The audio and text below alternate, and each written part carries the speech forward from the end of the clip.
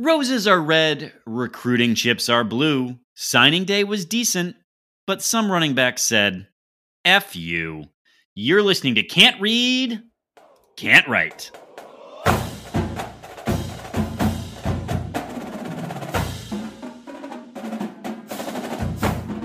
Welcome back, everyone, to another episode of Can't Read, Can't Write, the podcast that proves Spartans can talk. I'm Mike Jones, joined by the guy who puts average in average recruit ranking, Kevin Greck, and his most apt cold open to date, the man who's the pod's preferred walk-on, Alex Plum.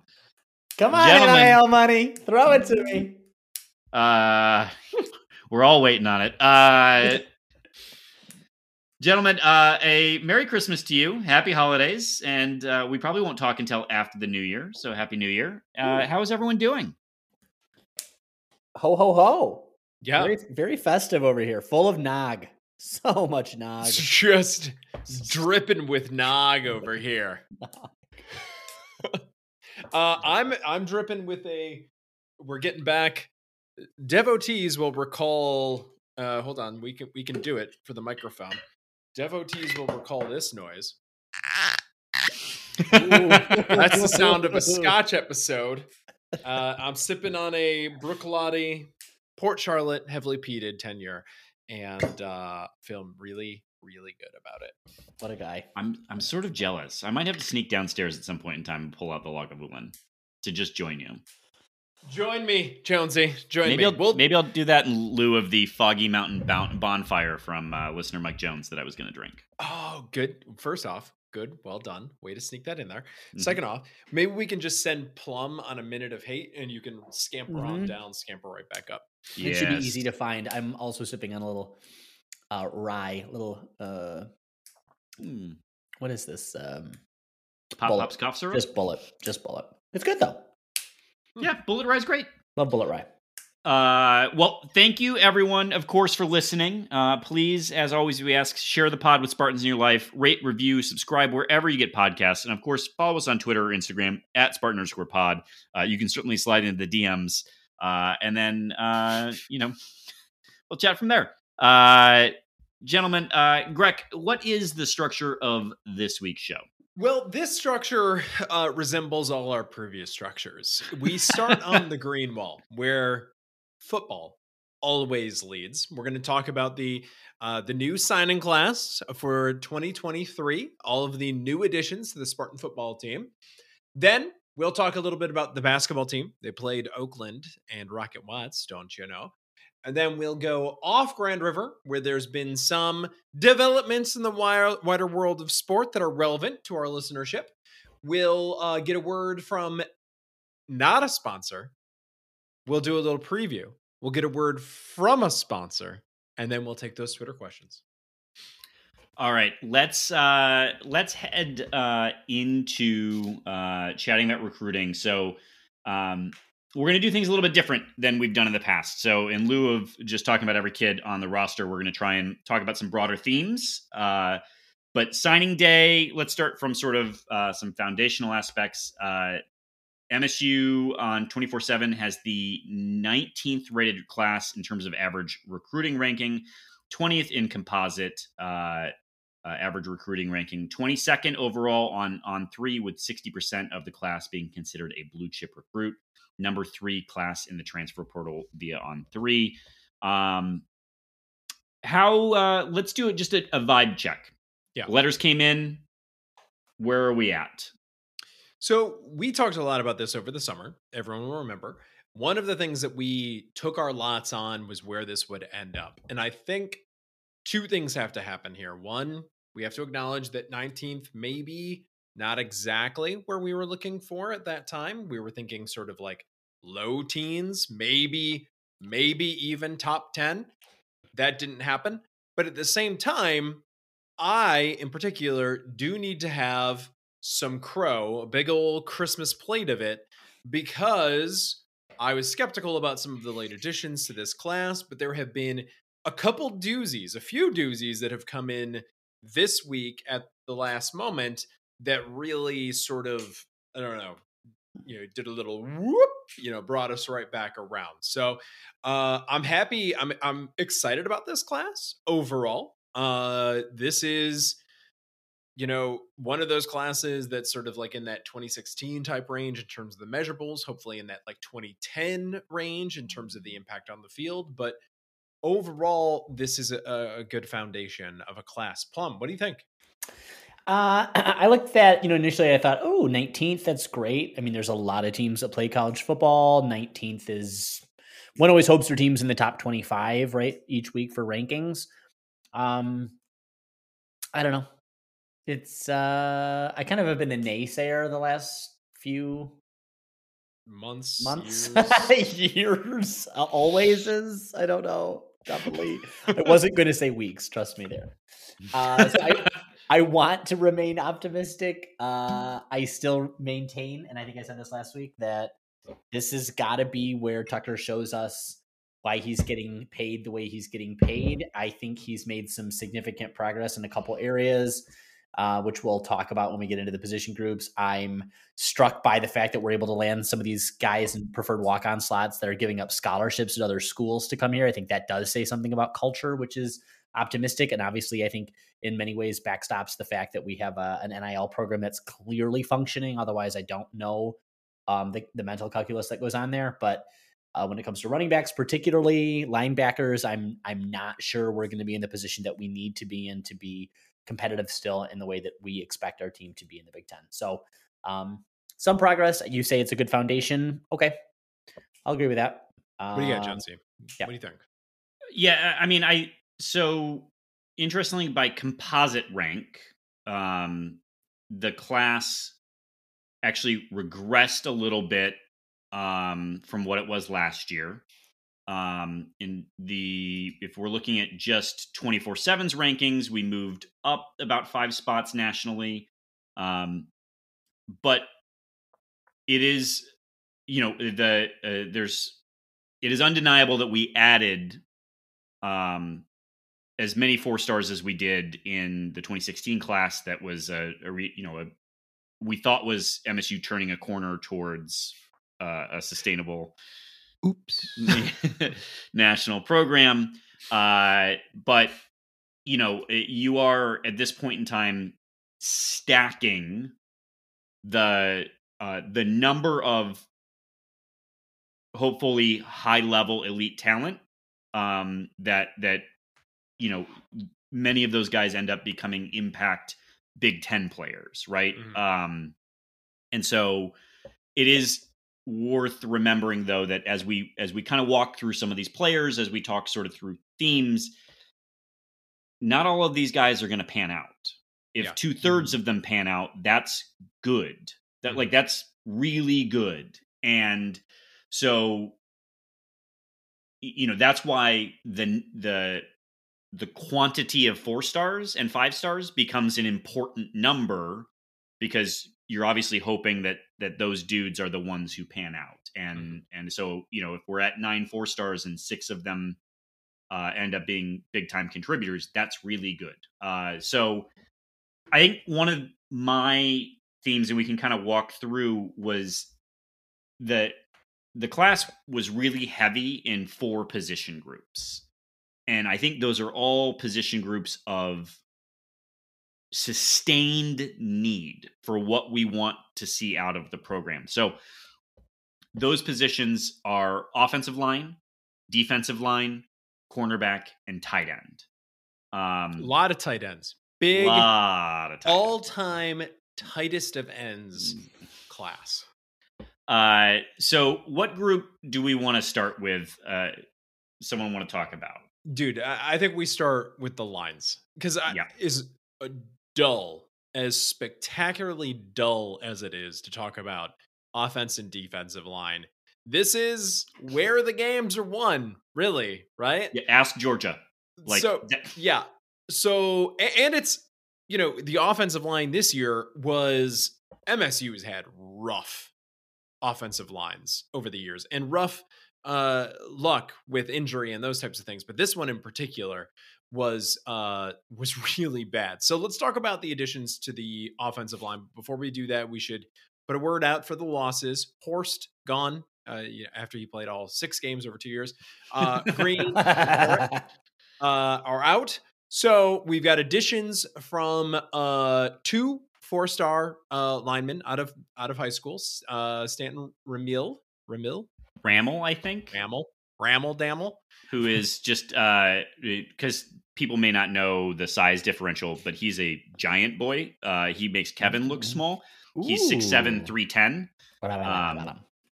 This is one that I was kind of surprised that it was just like smooth sailing throughout a lot of people came for him at the end too. I was expecting to hear stuff. I was expecting stuff to happen.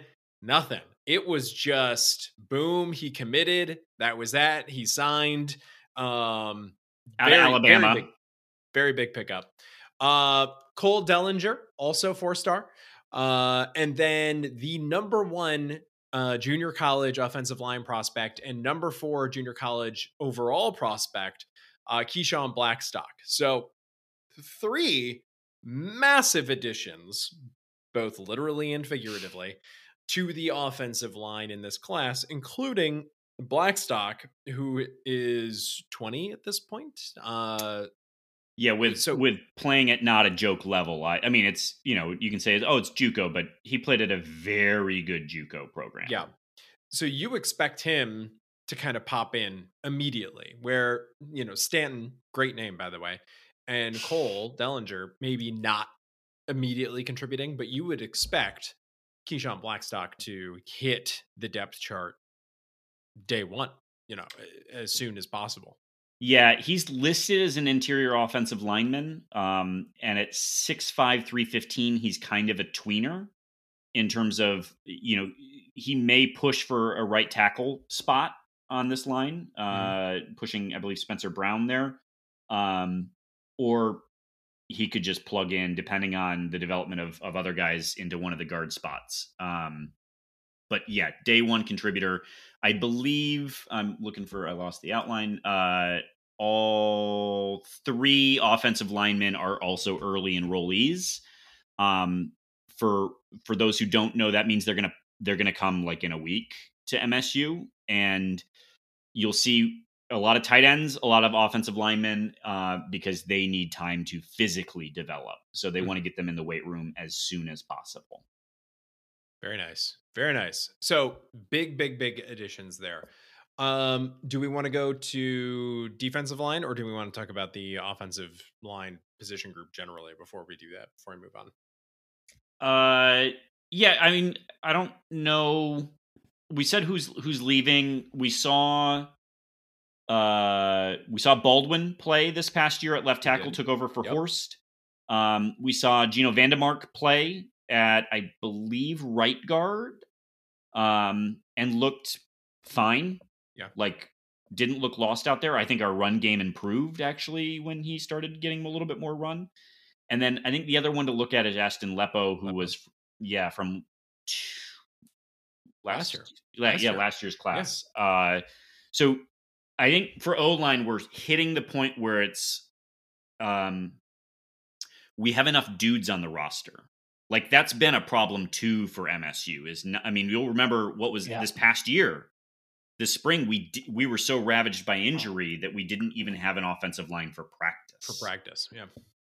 Talking about practice. Let's go to defensive line then. Other side of the ball. So defensive line, obviously an area that we need, just edge rushers. Every program in the country needs edge rushers. This is a program coached by BT Jordan, who's got a lot of heat at the moment. And I would say that man deserves a raise, because dude delivered. So we're picking up 2 top 150 edge rushers in the class. And we're bringing in Ken Talley, the transfer from Penn State. So a lot coming in, and a huge addition, probably the biggest win that the program saw from the transfer portal. Jonesy, do you want to fill us in on the gentleman coming from Texas A&M? Yeah, though I will just also plug, because he's a local kid and I don't want to sleep on him, Jalen Thompson, who's a top 225 defensive end. So more great talent there. But yeah, it is Tumisi Adeleye, the Texas A&M transfer who was a 5-star coming out of high school. He just finished his redshirt freshman year, and I believe only played 2 games at Texas A&M before sustaining an injury. 6'4", 300 pounds. He's going to be a defensive tackle almost certainly, unless they have him lose weight, though. Real athletic kid, like elite athlete. Kind of kid that can set the edge and eat the middle, you might say. Yes. The way you said that, though, really... I know. I like it. He's just lying in wait. I'm waiting. calling my HR representative about... What can I say that is both football, but sounds filthy? Just can snack on that middle. So of the high school guys coming in, 3 of the top 4, by Job, Andrew DePepe,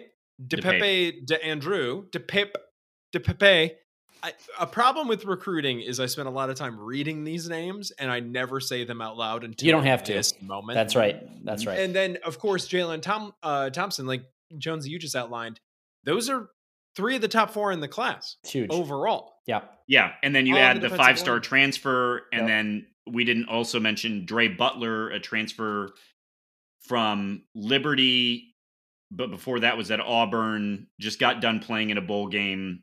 He's like 6'5", 300 pounds, and also a 4-star prospect coming out of high school. I mean, like they got dudes up there. Yep. Whether they all pan, TBD, but they upgraded size for sure. And now BT Jordan needs to make the back half of his paycheck, right? On development. So, which is where he has truthfully the most proven track record, but you know, we need to see that in practice. So the recruiting is relatively new. Like, and he's crushing it. Unless you're talking about the recruiting of all of that NFL talent coming to East Lansing in February, which is its own recruiting job. Yeah. So the reality is with this group, we're probably going to see some of them, particularly on the edge, maybe getting a bit of traction. But you're bringing back Bogle, Brandon Wright, Zion Young, Pietrowski, and Avery Dunn. It's fine. That's what we did last year. And when Wright and Young weren't suspended, I think it was okay. Pietrowski suffered a lot of injuries. Bogle also injuries. I mean, folks will remember we had D tackles playing defensive end at the end of the year. So we have some okay guys coming back, but let's not pretend that these guys aren't going to get a crack too. And Ken Talley now will have had a year in the strength and conditioning program to maybe get his, a 4-star prospect in his own right. And actually he wasn't listed, by the way, on when we were tallying up the, no pun intended. Tally. So D tackle though, Derek Harmon's coming back, Simeon Barrow's coming back. You hope that Van Sumeren takes another step at D tackle. And then Tumisi Adeleye, maybe he gets some run as well. So that's probably your 2 deep for your defensive tackle. Is Tank Brown coming back? Do we know? He should be. It's a bit of a question mark where he lines up. And with the injury and the suspension, it just hasn't cracked the field yet. And that's why you go back, also a 4-star prospect, right? Right. You go back to how many of these guys pan out. Obviously, hope that he's one of them, but remains to be seen. Never know. Yeah. He'll always have the all-name team. That's it. If nothing else. Yep, that's big. We're next. Plum, what do you want to talk about next? What's a good position group? Oh, the wide receivers. They go wide and they receive from down deep. Okay. So we took 2. I don't want to be wrong on this. Yeah, 2.5, we'll call it. So Jalen Smith and Isaiah Johnson. Isaiah's out of, we talked about last week, out of Virginia. Jalen Smith is someone that I'll reiterate that Will Hunter called out and seems to have a nice eye for talent because he was also an early adopter on K9. That biggest discrepancy between offer list and talent level. And his offer list is weird. It's Beautiful. all Ivies plus Minnesota. Plus Lehigh and Idaho State. I mean, it's really good. But Will did flag like he seemed to think that PJ Fleck, who has a good eye for wide receivers, and it definitely does, thought he had stolen himself a good one here. That the film shows real wide receiver talent. So that this class, I think, is a really important. These are both 3-star guys. Greg was poo-pooing as maybe plugs, but we have an okay wide receiver room as is already. Yeah. So, let's not forget, Antonio Gates Jr., 4-star, right? Tyrell Henry had some elite speed. It was kick returning last year. Like, we got some good, and, Keon Coleman's coming back. Trey Mosley's coming back. Unfortunately, Jeremy Bernard is not, but I expect that we go whale hunting next year at the wide receiver room, but these are not bad foundational pieces. These are maybe taking a flyer, but like maybe hit a Felton Davis. Is it Oz Johnson? It's Isaiah. But it goes by AZ, I believe. Easy. The other half is the Jalen Barberin, who played slot receiver and then moved over to running back and has that real elite speed. Can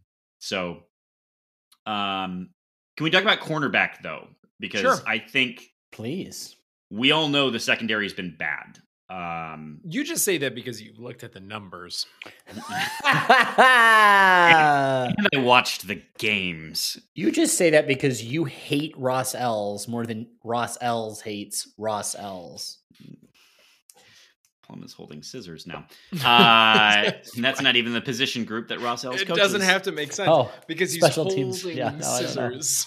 And the nickel back, in fairness. But if you want to criticize coaches, this is the one that we criticize right after Ross Els, unfortunately. That's true too. But go on, sorry, I'm still in your thunder. Sean Brown. Yeah, so there's 3 guys that we pick up at cornerback for this class. It is Chance Rucker, who is a 4-star in some services, Eddie Pleasant, and Sean Brown. So Sean Brown is, I think, a really interesting and potentially underrated prospect at 6'3", 195. That's a big boy to play corner.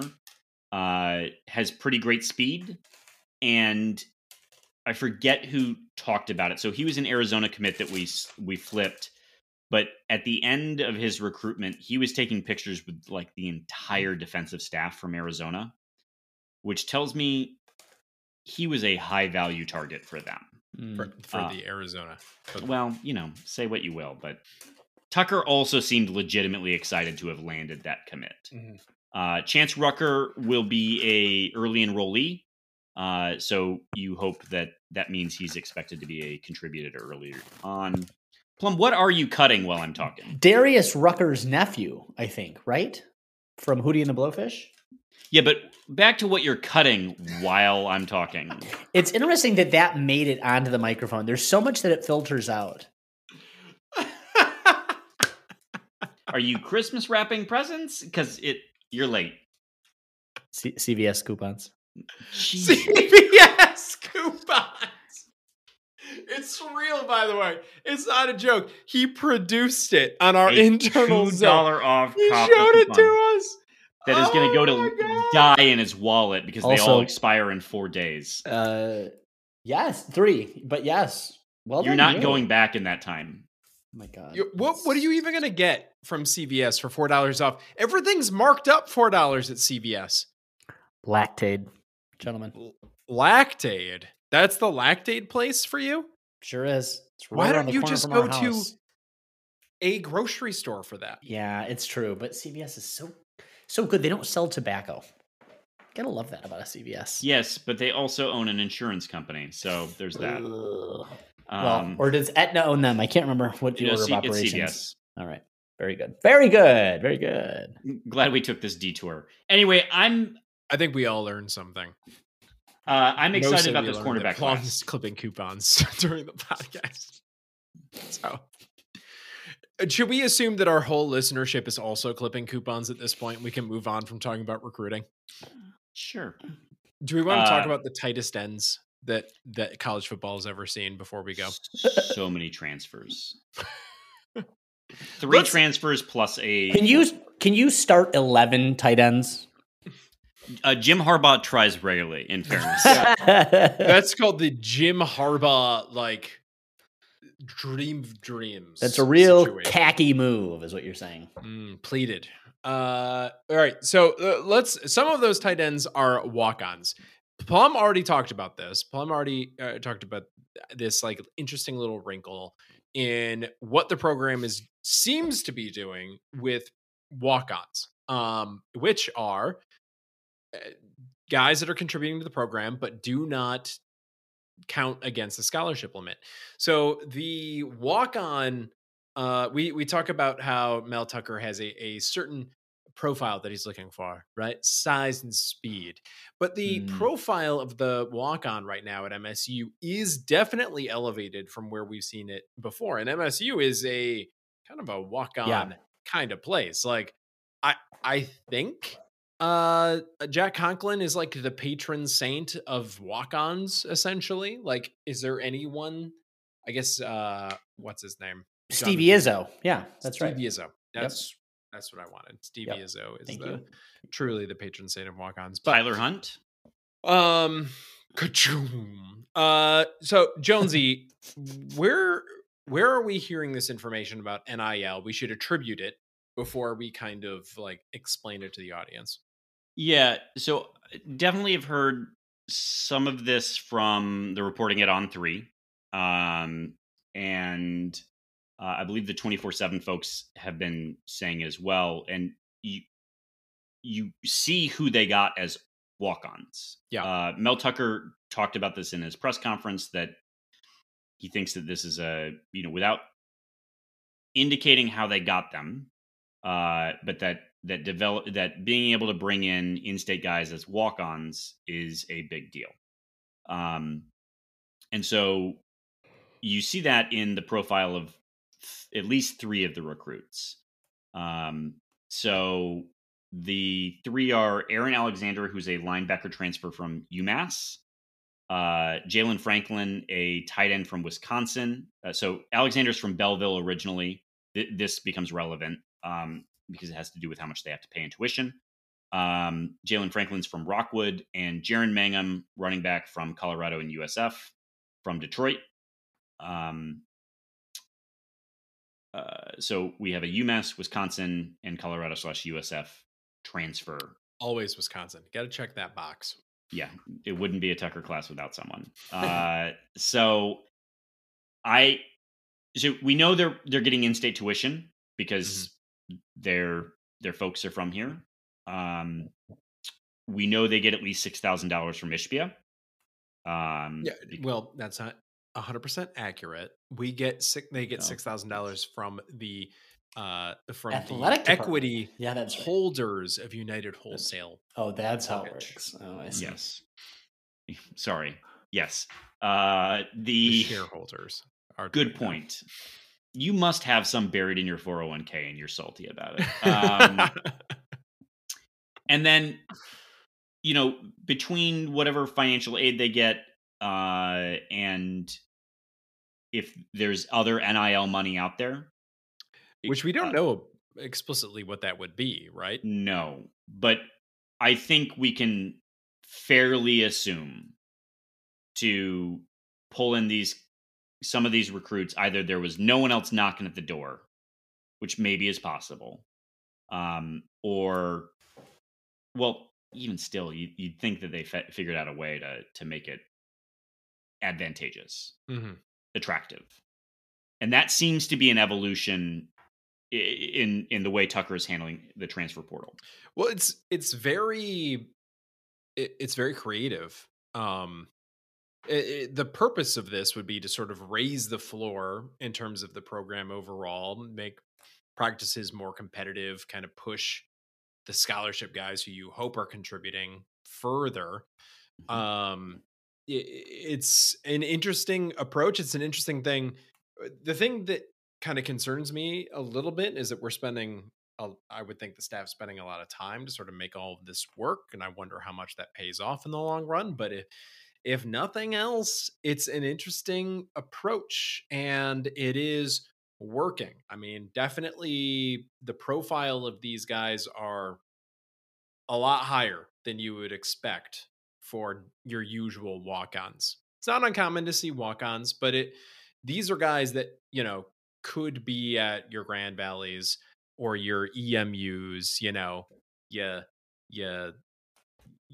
not quite your Centrals, but you know, something in that neighborhood. But they've chosen to walk on at MSU instead. And yeah, I mean, looking at Aaron Alexander, the linebacker, I mean, he was a middling 3-star out of Belleville, which is a great program. Yeah. You know, 6'1", 215. It's not like he doesn't have the athletic profile of someone to play that position.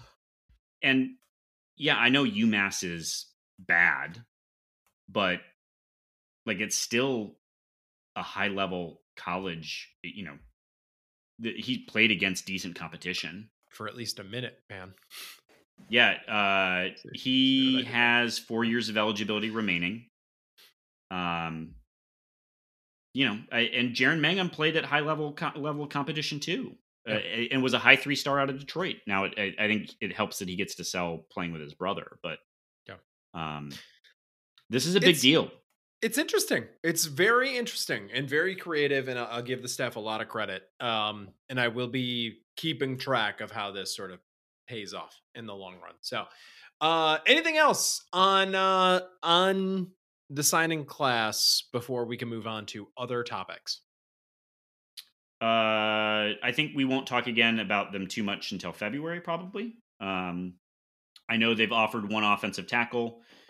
Tucker talked openly in his press conference about signing a safety who then committed to Oklahoma.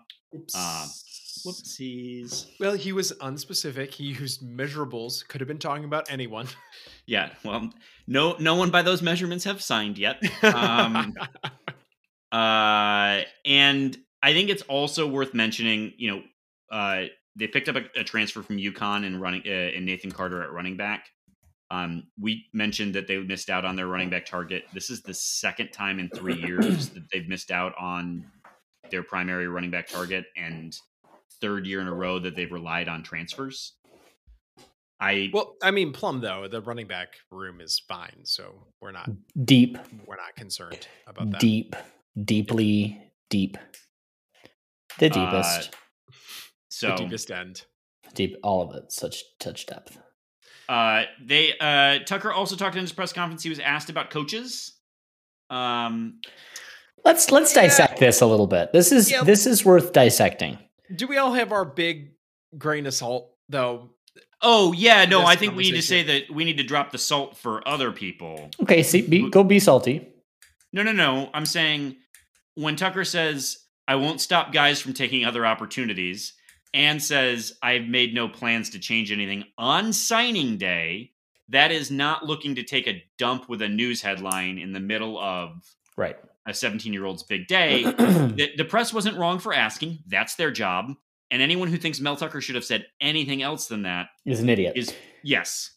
I wanted to dissect, though, briefly the phrase, I won't stop anyone from making a decision to better themselves. And then I looked up Ross L's salary. And I thought, after his record this year, please tell me who's going to offer Ross L's more than $575,000 unless it was to light himself on fire. Just self-immolate. In which case, Matt Ishbia had better be calling him this weekend. That would be pretty metal. Hey, man, I got $600K for you to self-immolate. Please. Don't know what Do he it does for with your it. family. Yeah, Do it that's for right. It's Alex for Plum. do it for this podcast. Do it for my coupons. I just think it's really optimistic to think that any of these guys who haven't landed somewhere yet are going to be landing anywhere else for more money than they are currently making under this regime, this Ishbia funded and Steve St. Andre funded regime. But I will hope that the salt is as you say it is, and that maybe he doesn't plan to this week, but will plan to in some weeks.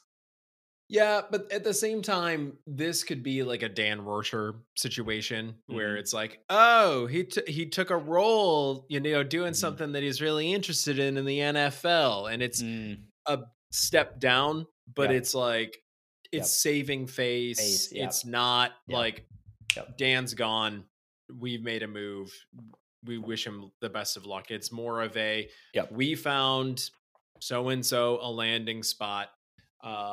That was something as frustrating as the staff became with D'Antonio over time, or was kind of throughout.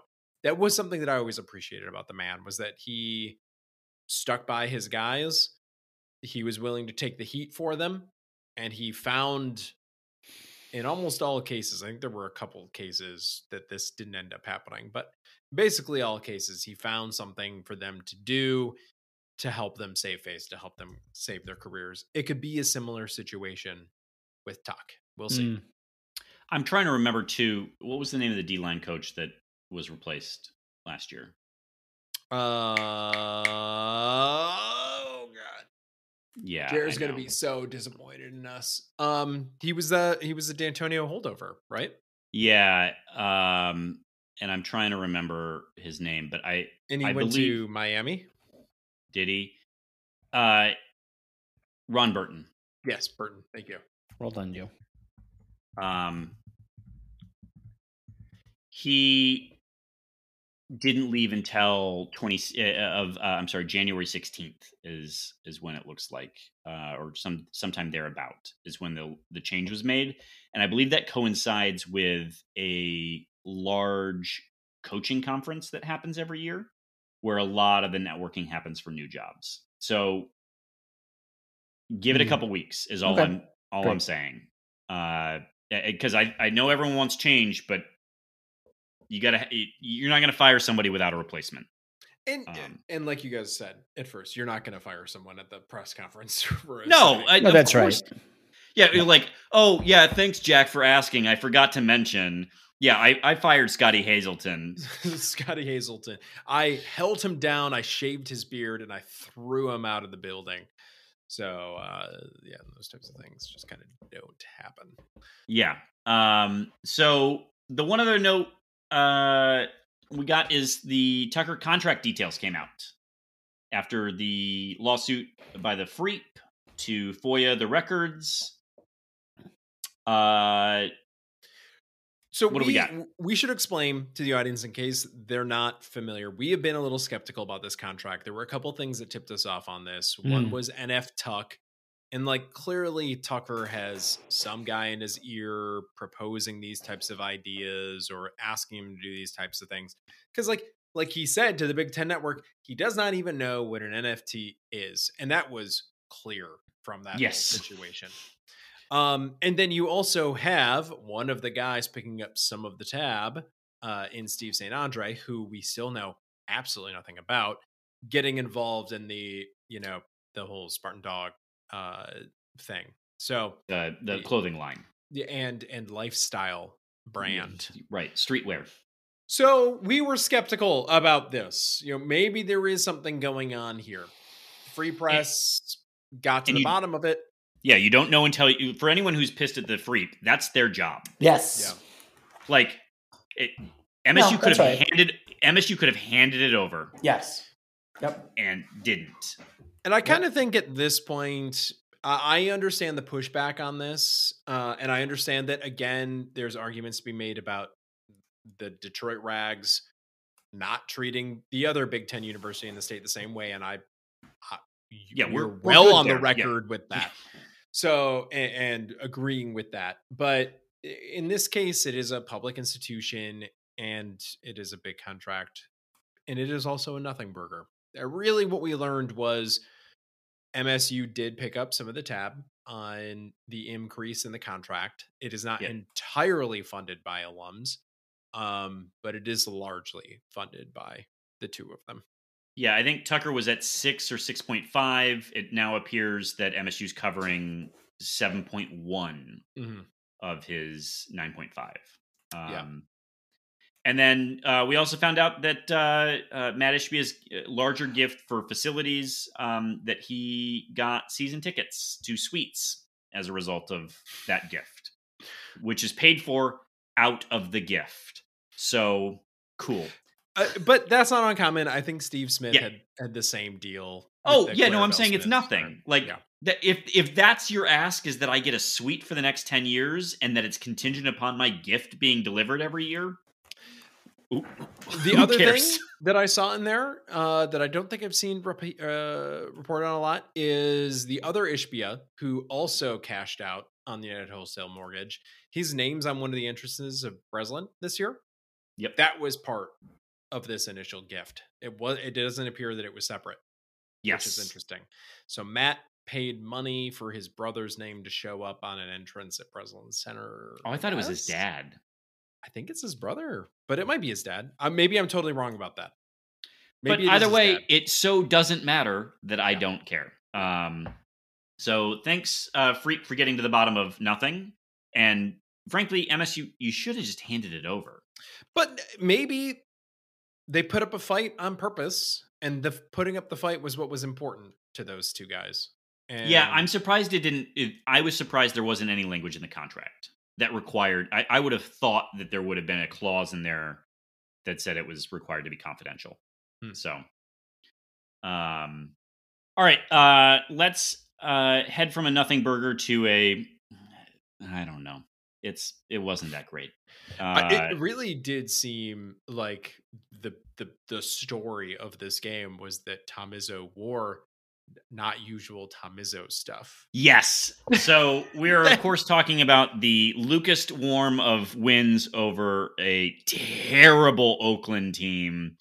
A 13-point win, 67-54 at the Breslin in a with Oakland playing a defense that no one can tell you what it was. Was it a zone? Was it man? Was it matchup zone? I did love how you got to be really secure if you're Bruce Weber and you're like, I don't even know what this defense is. I think Tom Izzo said, I don't know that Greg Campy knows what that is. So some notes before we kind of get into it.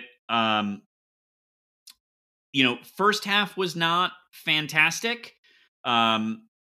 And I want to circle back on part of this at the end of our conversation, but Hogard in foul trouble for the first half, picked up 2 fouls early on. So we saw a lot of Tyson running the point and Trey Holloman running the point.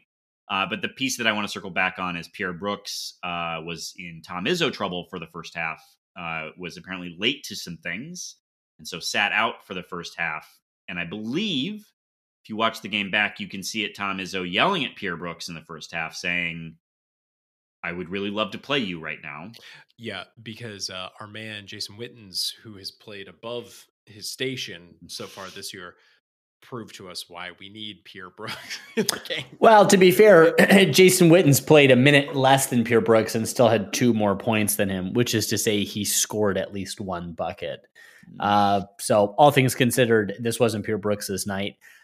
Plum, before you, because I think I know where you're headed. So let's get a lot of Alex Plum out, but let's sit on the free throws until the very end. I wasn't because it was bad. This team has been excellent at shooting free throws, and they were terrible. So let's just sit on it until the end.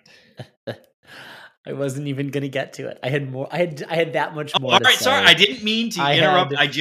I knew as I was watching, I'm like, oh fuck, Plum is gonna just unload. I restrained myself from even texting you during this game. That's how disciplined.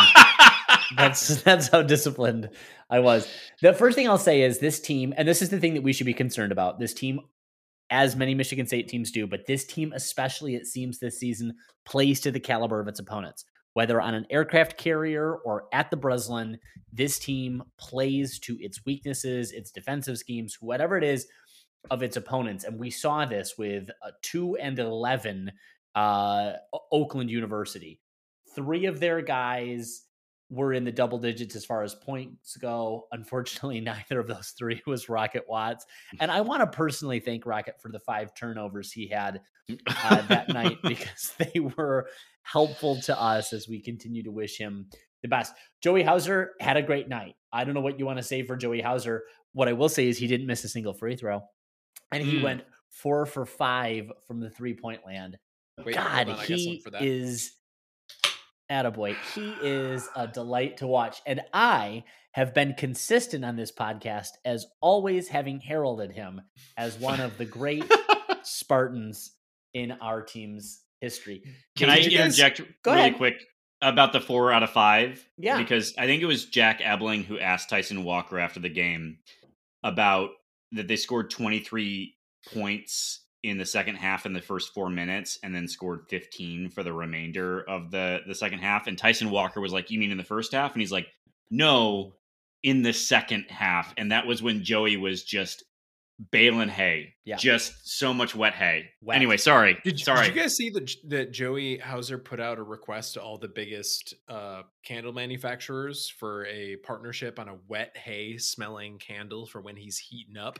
Listen, Bed Bath & Beyond is just waiting to get that. It's going to be a co-marketing agreement with Yankee Candle, Joey Hauser, Bed Bath & Beyond exclusive wet hay. Do wet hay. Slack-jawed yokel wet hay. Just raining threes. Just high and what is it? High and tight. The fade on that guy's head just doused with wet hay. Tyson Walker a little less strong from behind the 3, but another guy that didn't miss a free throw. You know, I don't know. It was not their best night by any stretch of the imagination. No, he didn't. That's what I mean. Neither did Joey. Yeah, sorry. Oh, sorry. I missed that. No free throws. Maddie had a good night. Didn't have as many points as I would like, but 12 rebounds is nothing to sneeze at. So you love that to see it. Kid was a point shy from a double-double, and that would have been nice. I just think we have some work to do on the depth, and there's, that the issue with Pierre Brooks is concerning. Jackson Kohler, I think you kind of said, Jonesy, looks like he's sort of hit a wall a little bit. 4 points out of him is not something that we want to see consistently. This team did not look great, but this was not a surprising team for me. This is exactly the game that I expected when we played Oakland. I think that there's just not, I don't know what it is. There's not enough substance here, like in what we expect from these teams.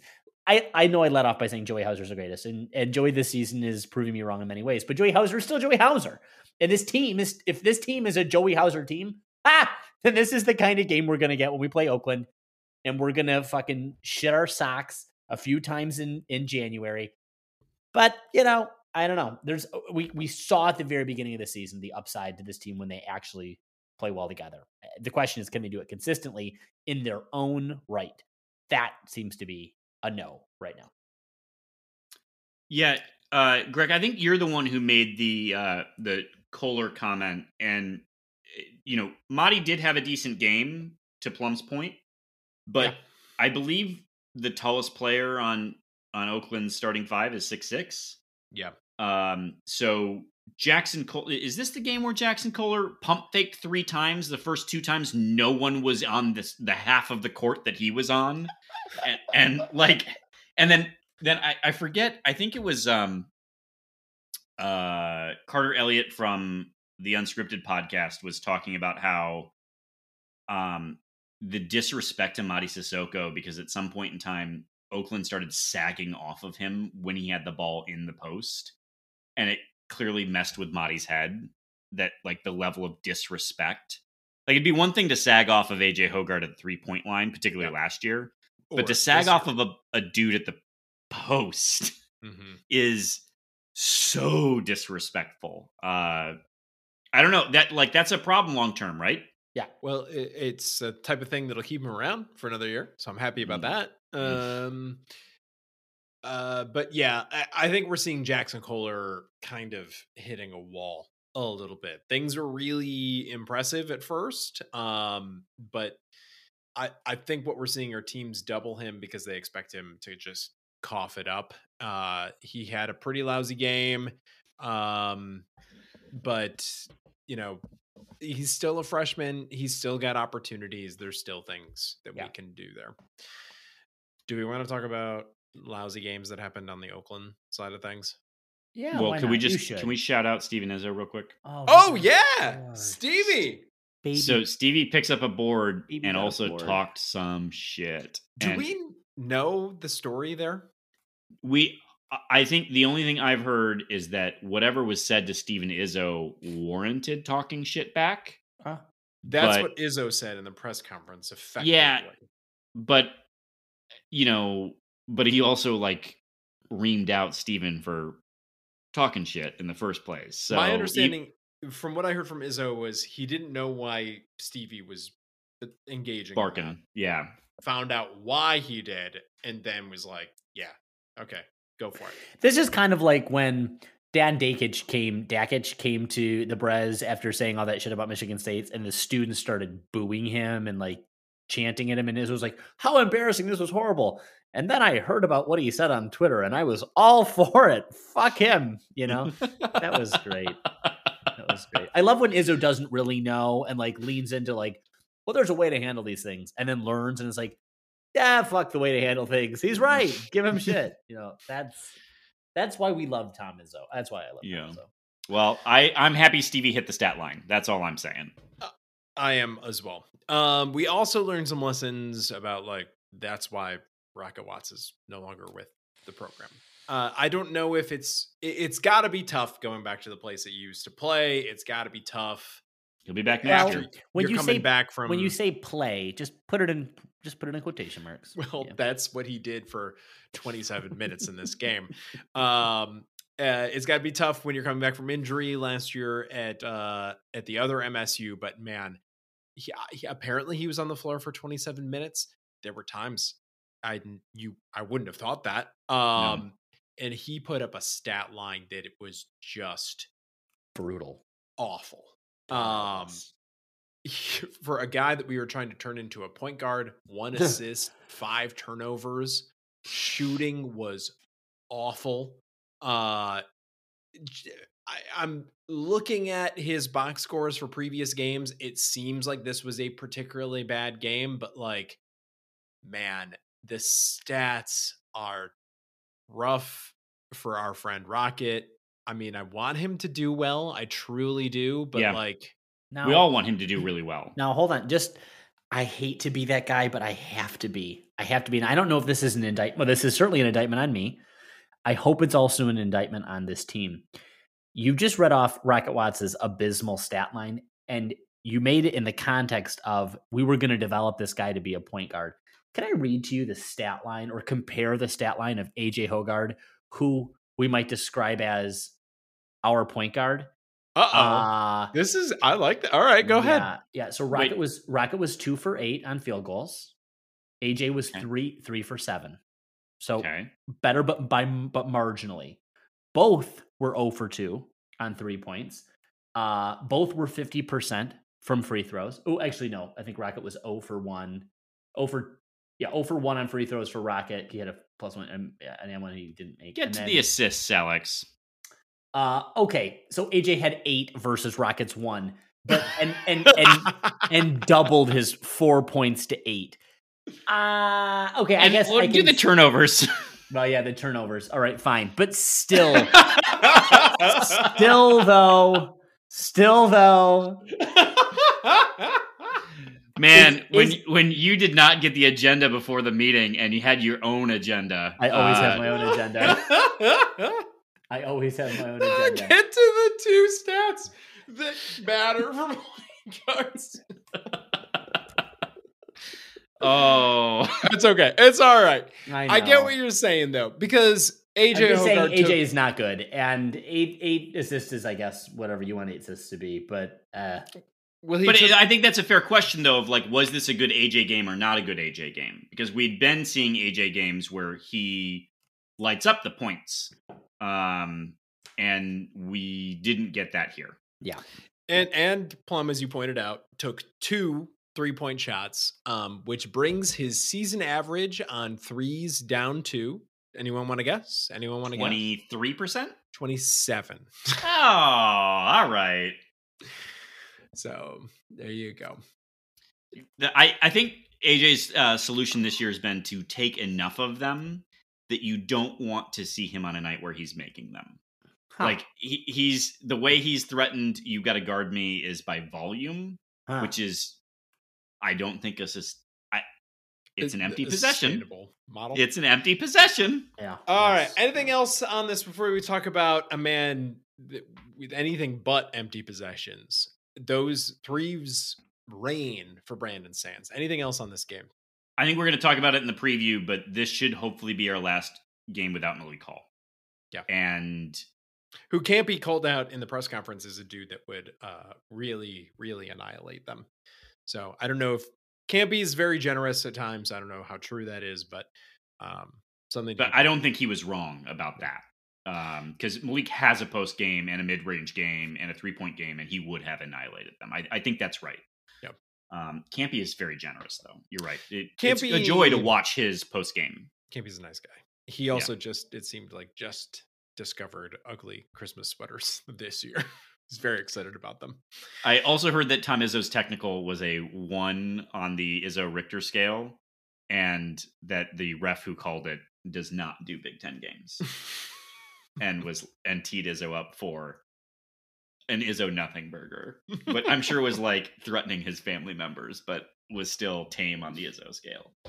Anyway, do that. I'm gonna you do the ad read. I'm going to grab scotch. Plum, tell us about our guy Brandon Sands, please. Brandon is great. He spells his name cleverly. We love that about him. I tell you that because it's the only consistent thing we say about Brandon is how he spells his name. That's not true. We say a lot of consistent things about Brandon. He's with Gold Star Mortgage, which is consistent. And really, is there a more consistent mortgage lender out there? The answer is no. Regardless of what's happening in the market, prices up, prices down, interest rates fluctuating, inflation, a recession, a pandemic, who cares? You have to live somewhere. You have to. And in uncertain times like these, you need a rock to cling to. Yes. In fact, you have to have an investment somewhere. Isn't a home the ticket still to the middle class? Don't ask Matt Ishbia. He wouldn't know. No. You have to ask Kevin Greck. Or Plum, I got to ask you right now, do you feel like your home is your ticket to financial sustainability? My God, no. But but it should be someone's. It should be someone's. Guys, buy that dream house and let Brandon Sands help you finance it. Just make sure the fucker's got good windows. You got to focus on that R value. Come on. Good R value. Pump that sucker full of insulation. That's all you need. Let's have more asbestos in homes. Anything. God willing. Anything. Hell, snow might do the trick at this point. It's a Fortune 500 company, Gold Star Mortgage. So give them a call. They fund over $1 billion in mortgages annually. Brandon manages a team with over 100 years of combined industry experience. They're licensed in 32 states. All of the Big Ten, with the exception of Iowa, who frankly no one wants to live in. Sure. They're consultative. Their rates are among the best in the country. They have every loan product that you could want. They service their own loans. Call Brandon with an E, Sands with a Z. Look him up on goldstarmortgage.com/Brandon Sands. It is beautiful about Iowa, though. You know, that wave that they have from the window where everyone is waving and they're just like, waving. Oh, those poor deers, those poor deers. Those little kids. Yep. I assumed that they were asking to leave. The Please poor take kids me are away. waving down to the people in Iowa saying, oh, those poor deers. Go. Oh, those poor deers. Please leave. Yeah. Go buy a home in Michigan.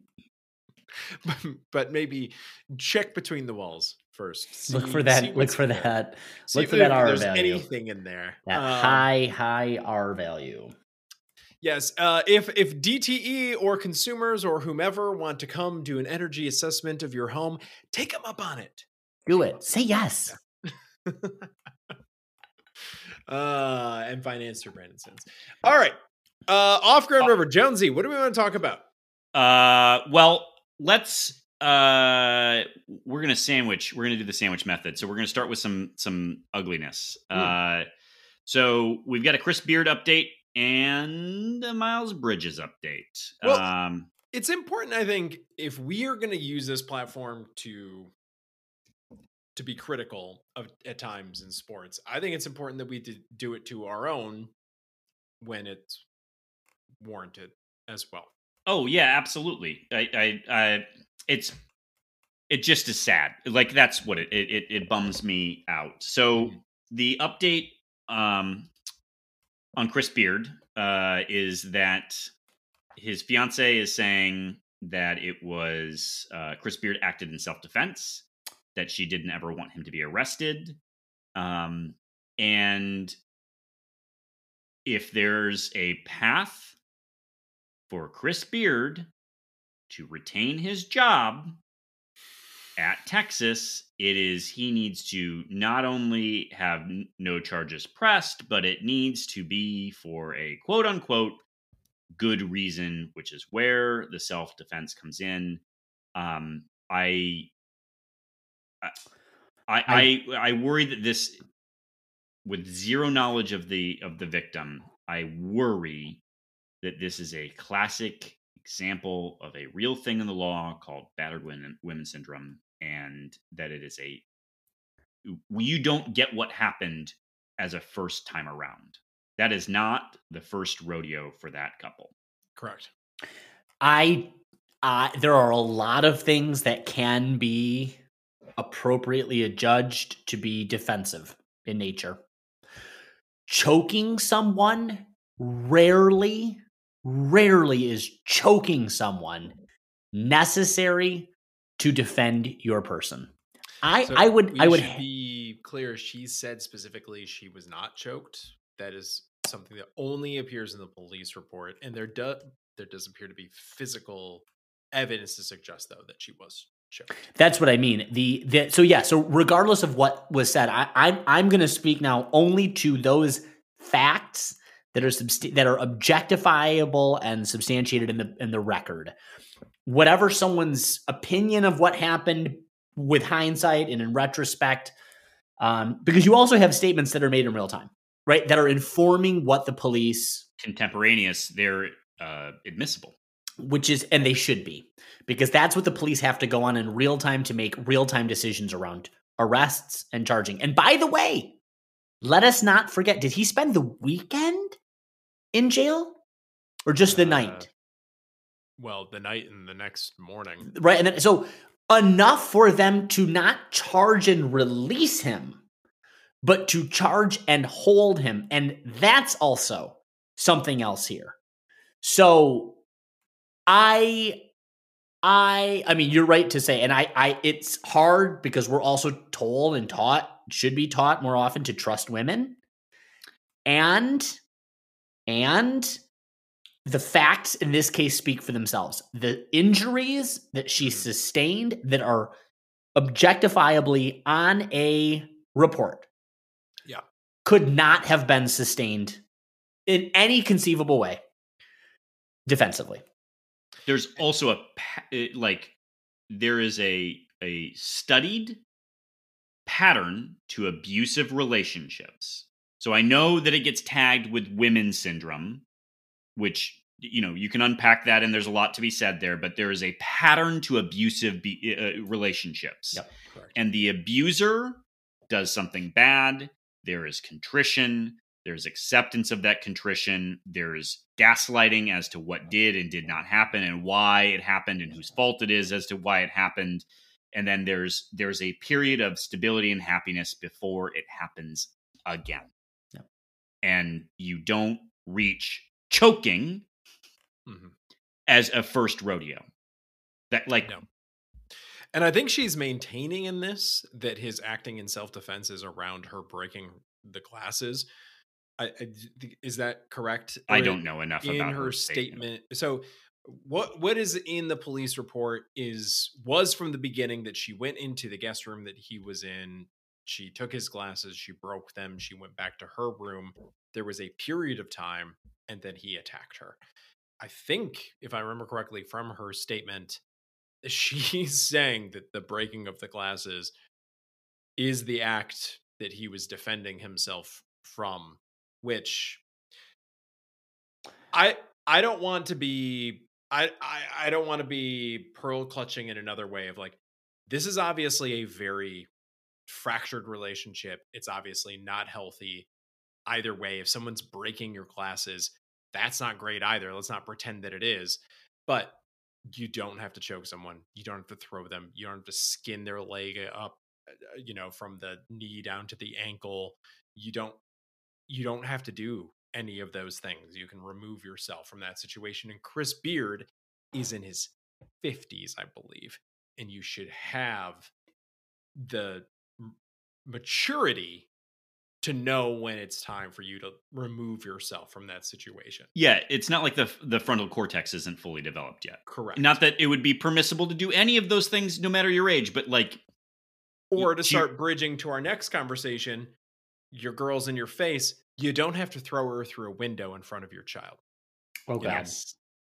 So in both of these cases, we have women that are starting to recant publicly some of the things that they've said at the time of the incident.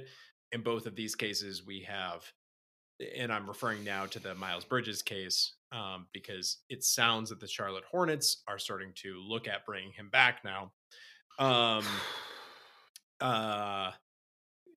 These are obviously very, awful relationships. These people should not probably be in, but it doesn't need to raise to the level that either of these rose to the level of. And we don't need to have men that operate this way in these elevated positions at all. Yeah. Well, this felt like a bad time for me to get my scotch because I kind of feel like it's pouring another one. So do it. This is the Christmas episode. I just cracked another beer. So let's talk about the Miles Bridges situation. First off, Jonesy, as a lawyer, I do ask you, let's be honest, Texas would probably like to keep Chris Beard. He's a good coach. He's a good coach. He's a good recruiter. He's probably the best of his class that is like the next one coming up under Izzo. Yep. And let's be honest, they could have already fired him by now. Yes. And he's not fired. Is that evidence that like, hey, let's sort of see how this plays itself out. Hey, are we going to try to pull this off? Are we going to try to spin the narrative on this and keep Chris Beard somehow? So there's a few things there. One, his contract is worth quite a bit of money, and the repercussions, I'm sure, for the financial repercussions of firing him, I'm sure are not inexpensive, though UT can handle that. I believe actually it's really hard to get money from the University of Texas system. I was reading that like Texas actually has protections. Oh, interesting. For its public entities in this way. I guess it would make sense to me that in Texas, of all places, you can fire anyone for anything, and there's no protection for workers. But typically some sort of morality clause, wouldn't there be in most college contracts? Well, so that's the thing, though. If he did it in self-defense, Alex, then it would be the morality clause doesn't reach there. If it was merely her recanting, I think you probably can cleanly say, we're good here. Yeah. But if it's her saying it was in self-defense, well, then shouldn't he have acted that way? Right? Like, isn't it defensible, in fact, what he did? No. And well, no. But you get my point. I know. Right. Yeah. I know. That's what Texas is going to say. or would say if they wanted to keep him. Or at least that's what the agenda Chris Beard, like, we should keep the bad actor in all of this, and that's what Chris Beard's holding on to power would be, is to push that agenda. And so, then it puts Texas in a difficult position, and maybe they make the wrong decision, probably make the wrong decision, but that it certainly puts them in a more difficult position than, again, if she's saying not only was it, that it was self-defense. So that's, it seems like there's some groundwork being laid, though. Absolutely. To retain his job. Because her statement is like kind of exactly what you would need. Yes, it is. For that.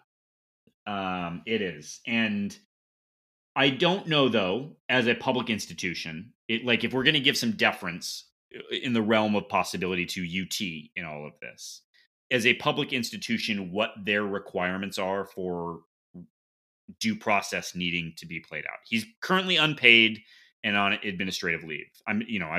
Obviously we have some opinions about what his ultimate consequence should be, but there's process for the protection of everybody.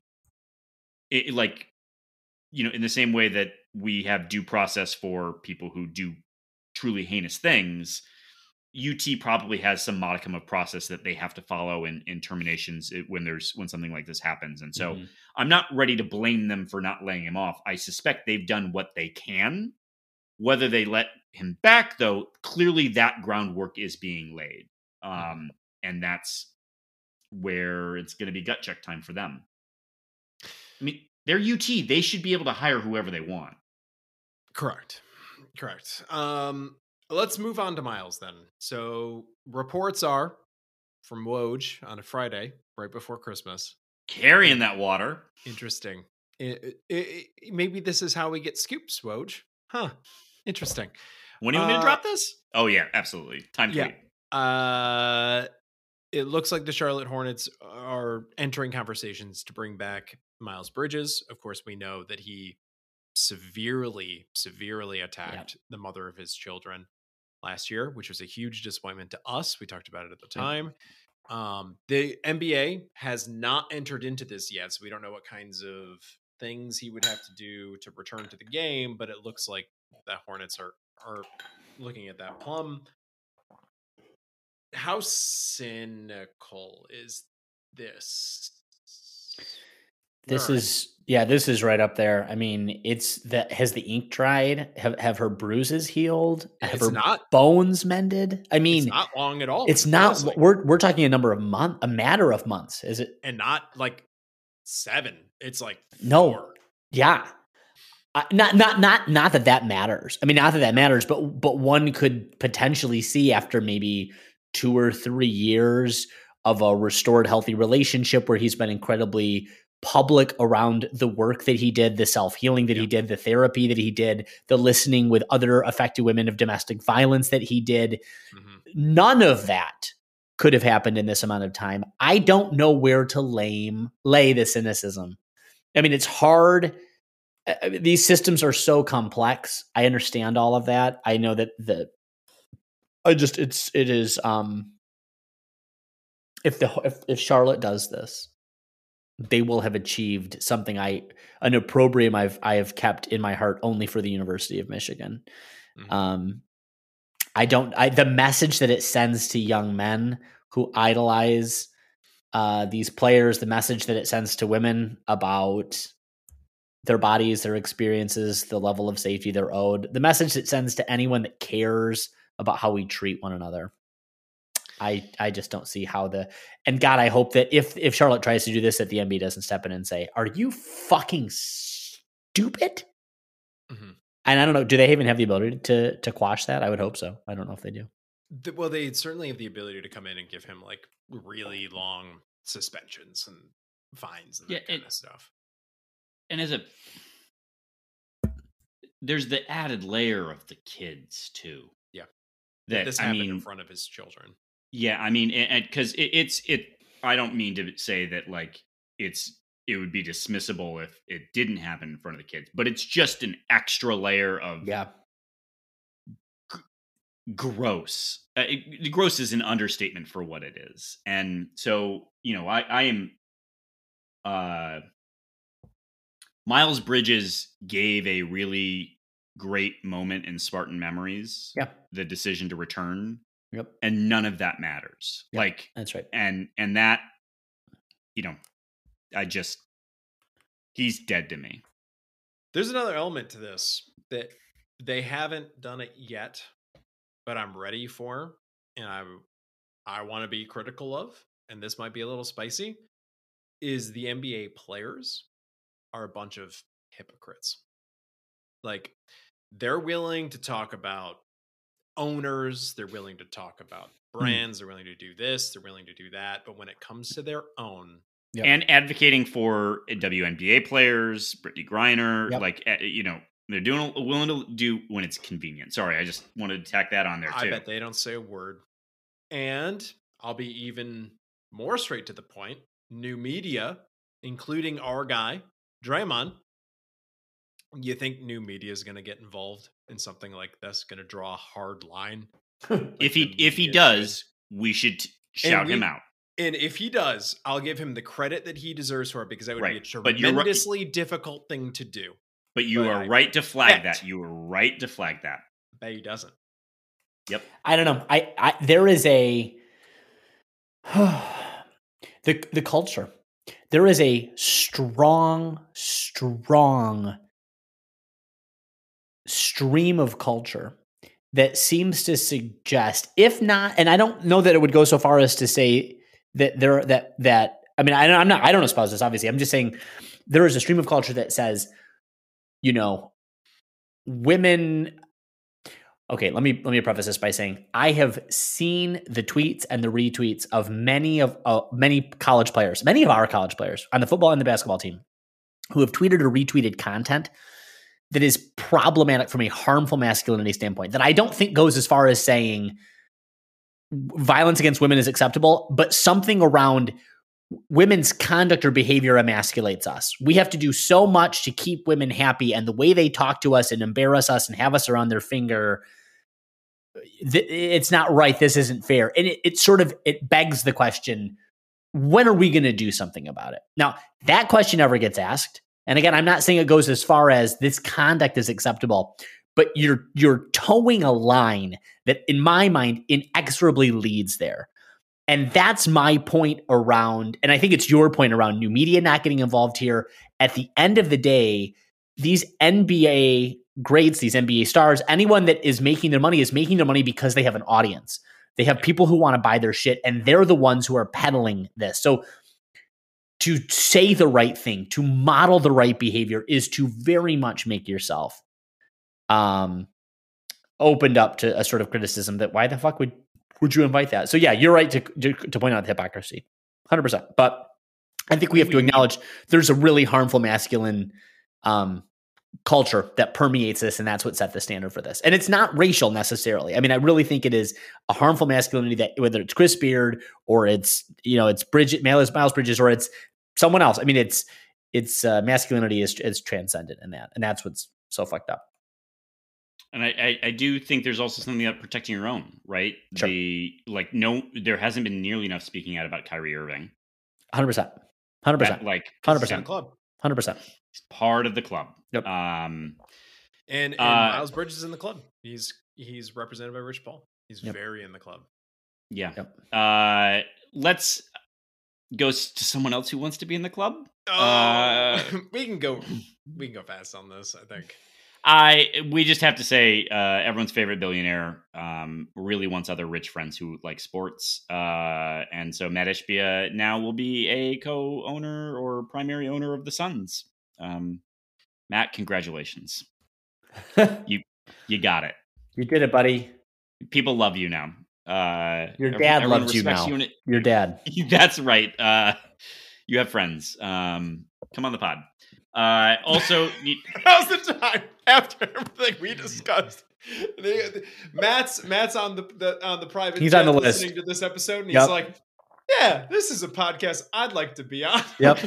until that very moment. Maybe he wants to talk about his dad issues. We're here to talk about your dad issues, Matt. We can introduce you to Brandon with an E, Sans with a Z. You can make him a He'll be your daddy. Yeah, you're gonna have to buy a place in the AZ, and it's covered. So yep. All right. Next up, we can go briefly on, but Raymar Morgan has retired from professional basketball at the age of 34. I mean, dude was iconic for an era when I think MSU was a little bit lost and trying to kind of come out of, the Knights will play era. And he was part on of that team. He was the other guy on that team.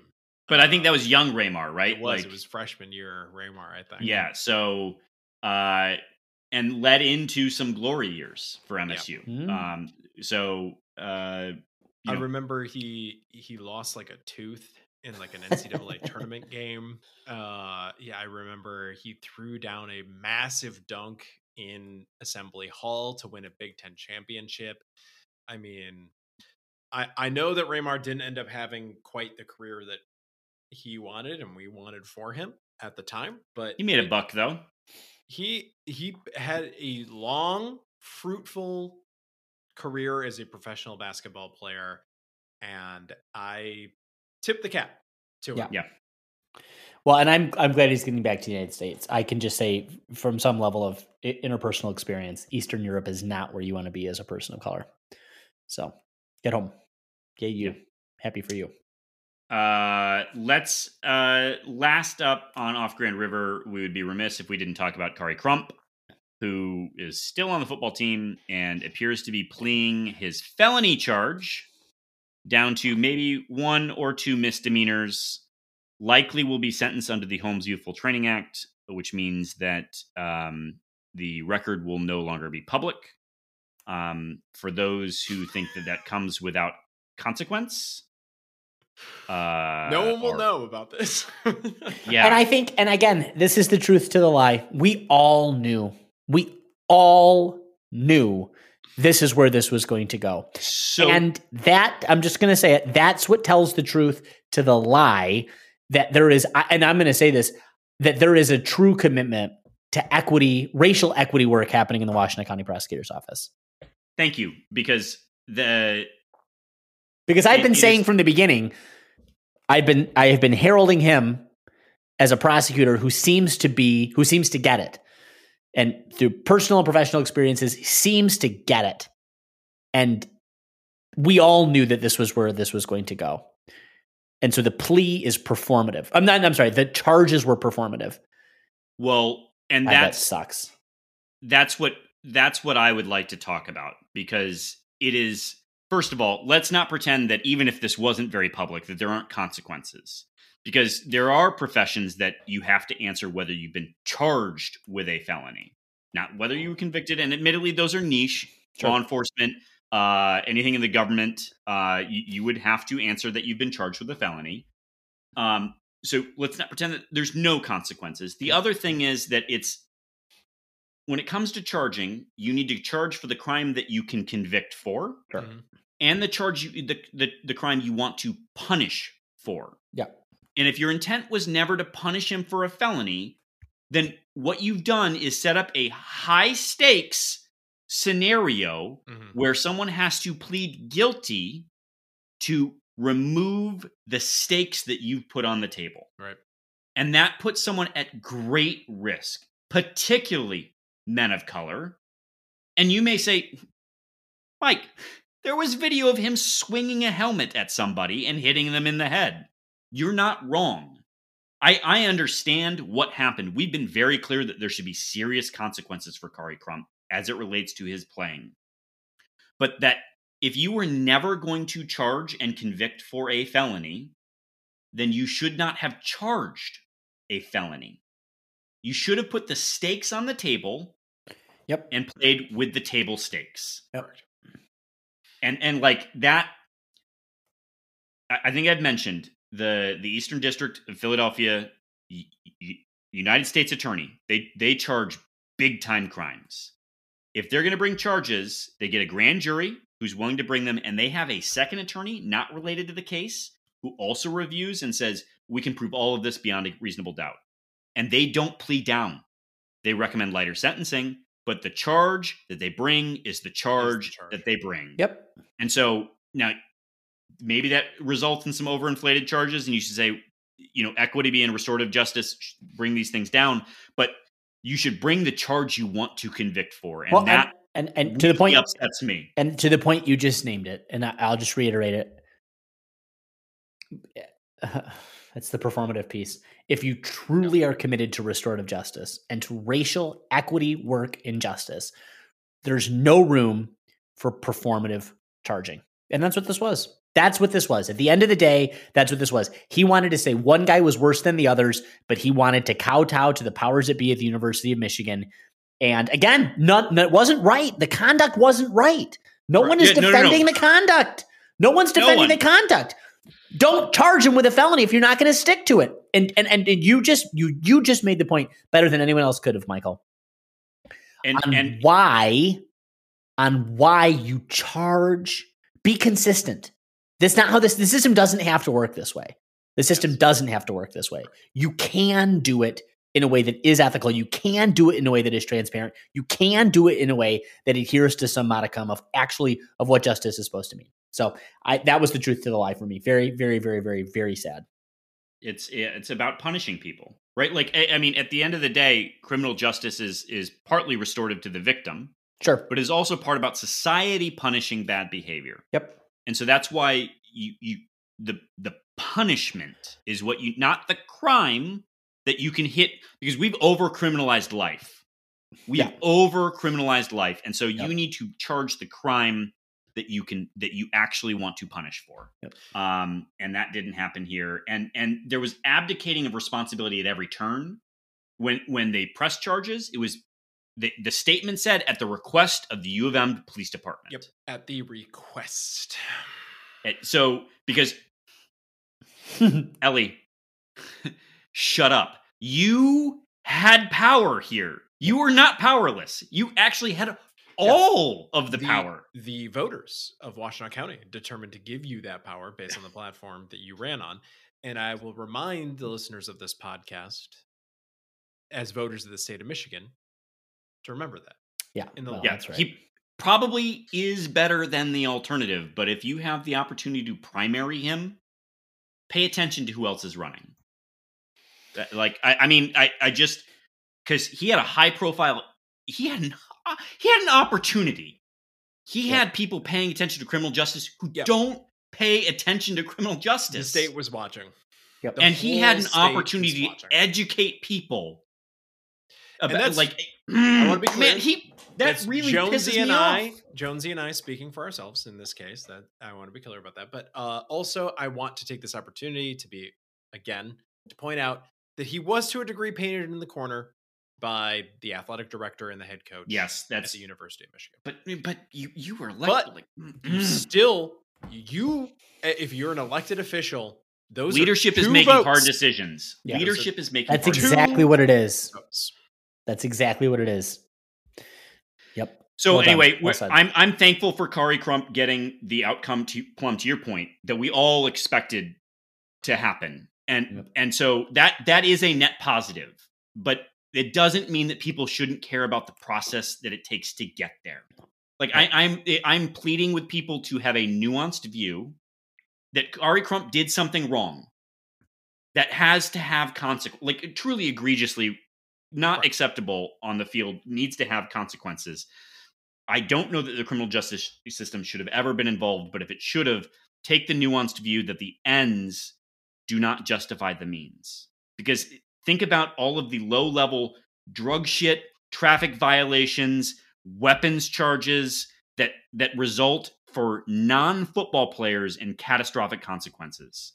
Because they were put in a position where they didn't get the benefit of the doubt or the opportunity to defend themselves because they had big stakes on the line, a felony charge on the line. Anyway, sorry, rant over. Let's talk about Buffalo. All right. Quickly. Buffalo. real quick, because no one cares. Buffalo, Kempom, 190. Slightly better on offense than defense. 6-6 right now. And let's see. They got a win against George Mason. All right. I got a win against George Mason.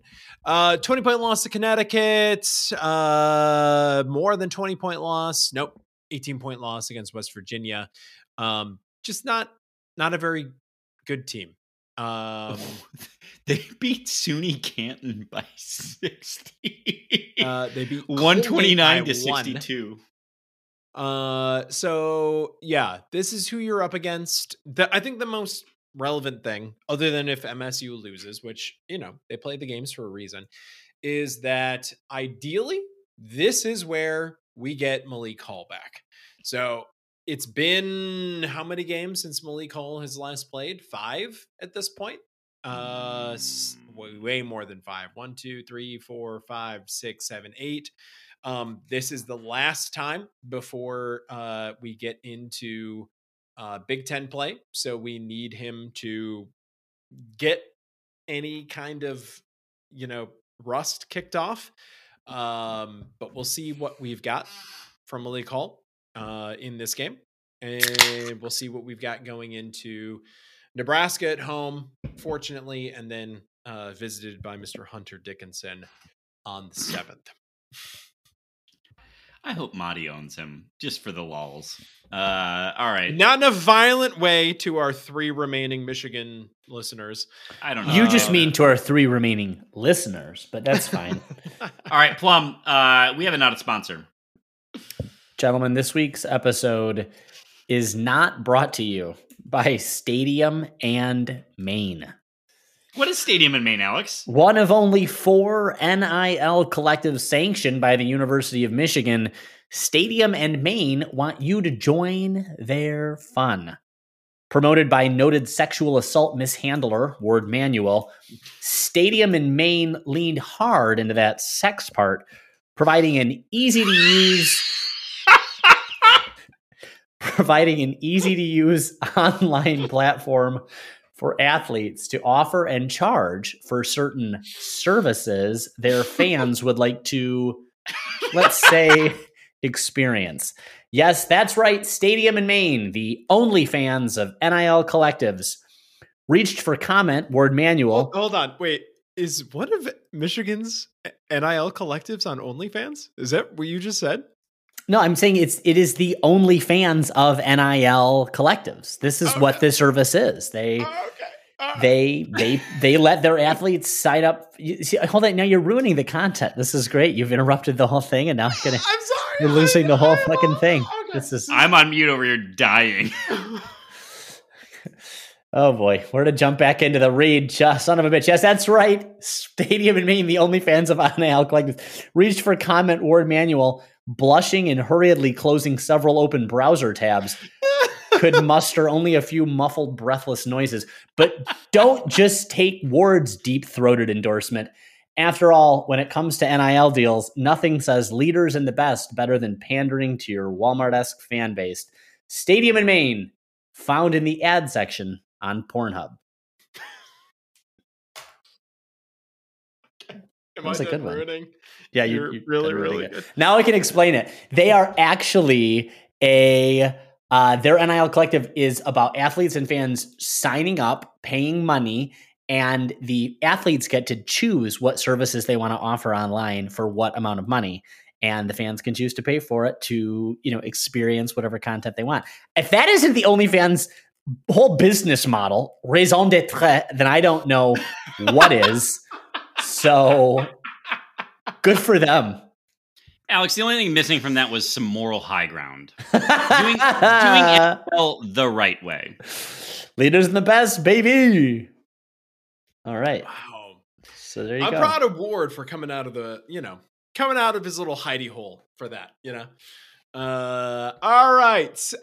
Should we talk about Alex? That was one of your best. That was good. It was worth bringing back not a sponsors for. There's a huge percentage. I think like 50% of our listeners probably have been gained since our last not a sponsor. Yeah, that's actually really true. We probably need to put the survey back out, Kevin. We need to talk about that. We should probably. Anyway, for anyone that doesn't know what that is, this is a bit that we used to do every week. Every week. We started scraping the bottom of the barrel, so we put it in the cupboard for a little bit. We But I'm glad we brought it back out. Yeah, Plum just earned it a spot. Okay, so let's Twitter questions. Twitter questions first from the Mike Jones, and I'll bring back the Port Charlotte for this, even though he didn't drop this off. It is liquor, and I associate liquor with Mike Jones. Izzo wearing an elf sweatshirt, getting a tech. Is there anything more perfect this holiday season? I think I'm going to put that on a Christmas card next year. That sounds right. That's right. That's good. That's the holiday season. I mean, no one wants an update on my family. They just want to see Tom Izzo wearing a sweater. Yeah, that's for sure. Next up from Mike Jones, coaching staff finished strong leading up to early signing day. What other positions would you like to see them address with high school recruits leading up to the February signing day? I think we covered this a bit. I don't think they're going to pick up a safety via the transfer via high school because I think they like what they have. The one of 3 remaining 4-star offensive tackles. I'm sorry, it's not even it. 3 remaining top 50 offensive tackles is a 4-star that they put an offer into. So I suspect if they can land him, they will take him. So that would be the only other place because they missed out on their 5-star option. Oh, speaking of options and things like that, 2023 is right around the corner. What are the goals and aspirations of the Can't Read, Can't Write crew in 23? Let's put that survey out. Let's see what people think. Yeah. Fewer swears, more swears, whatever. Monetization? Interviews with anyone? Yeah, Plum busy sliding into people's DMs. Don't you worry about it. Don't you worry about it, listening faithful.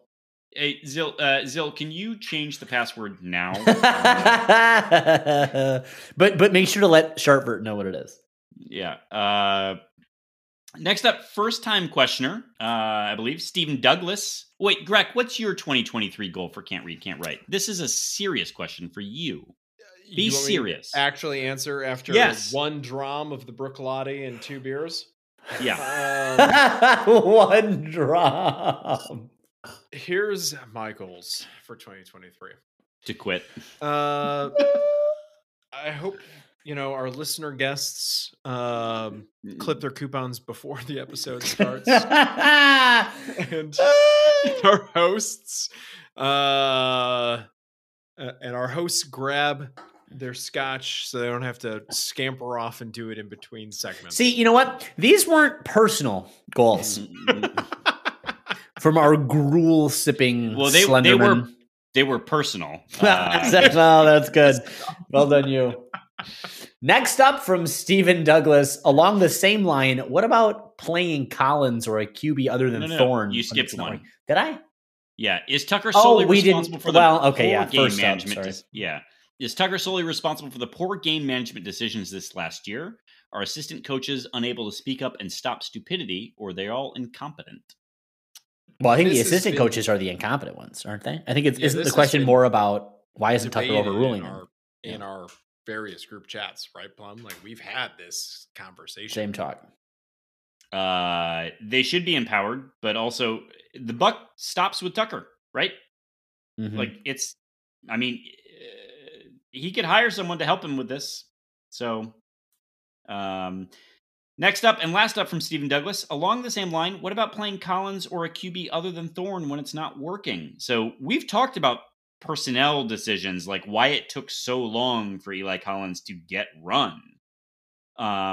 This podcast has been consistent, and you know this if you've listened to every episode, which you don't have to, but if you have, you would know.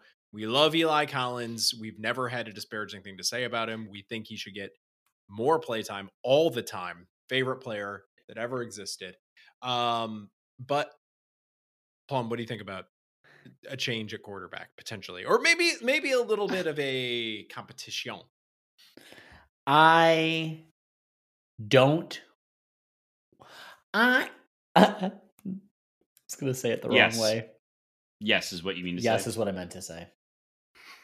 Yep. That's All it. right. Next up, Douglas, Spartan we'll take it. 18770. Why are people handing out crystal balls for recruits that aren't signing for at least 12 months? Are you guys aware of this situation?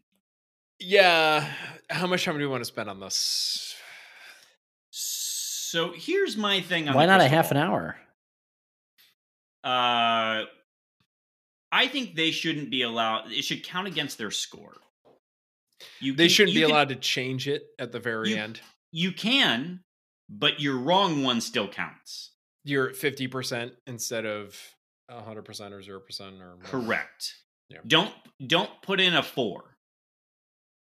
So for folks who don't know, there's a 5-star defensive lineman, David Stone, who top 10. We seem to, his Avi has long been him in Michigan State gear. We seem to legitimately be in the running for. That's great. But a 4 out of 10 confidence level on a crystal ball pass. Also, I don't know why you're sending that from a clicks perspective when it's signing week, because generate those clicks during a lull period. Just a recommendation. Well, he did release his top 10 during the cares? signing week. So it is kind of the time to do that kind of stuff. He also, in fairness, I think the one concrete thing that we can say, he announced that he specifically is having MSU as his last official visit, right? Yes, that is the understanding, and that is great news for MSU. You want to be first or you want to be last? If you're the avatar and you've been picked last, it's like your lasting memory of an official visit, which isn't your last visit. There are unofficials, there's that kind of stuff. But yeah. Next up from Spartan 18770, will any MSU portal commits actually start or make an impact next season? Yeah. I think Nathan Carter for sure is going to make an impact next season, the running back, which we didn't spend a ton of time talking about, but I suspect he will. And then the running back, or I'm sorry, the tight end from Boise State. Also keep an eye on him. Yep. That's why you take portals. That's the whole point. They're going to get on the field faster. Greg, this one's for you. Why do lifelong Michigan residents drive like they've lived in Florida all their lives? Can you explain this? Explain the joke for me right now. I assume that wild. This is weather related. Oh, like after the first snow and it is just bedlam out on the roads. I think that's that. It is funny.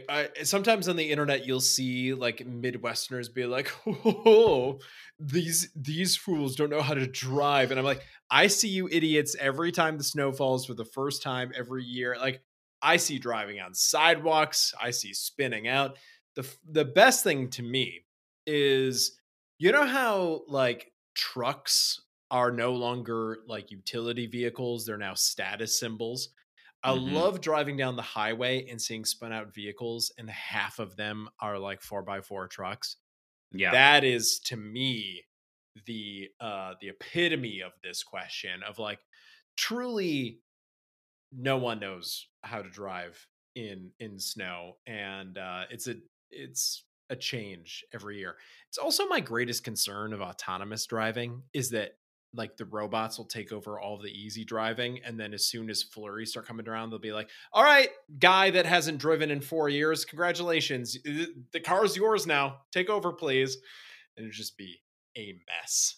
So I think you should be concerned that every drive test on autonomous driving, Tesla's run over the child. And I believe seek them out like a missile, I think. The only thing that we're seeking out more is the bottom of Tesla stock, and I am not sad about that. Zing. It's fine. Elon is no longer going to be CEO. He'll just be the head of several of the departments and, shadow broker. Yeah. Definitely want that CEO stepping down to a lesser station. Definitely doesn't crowd out the room.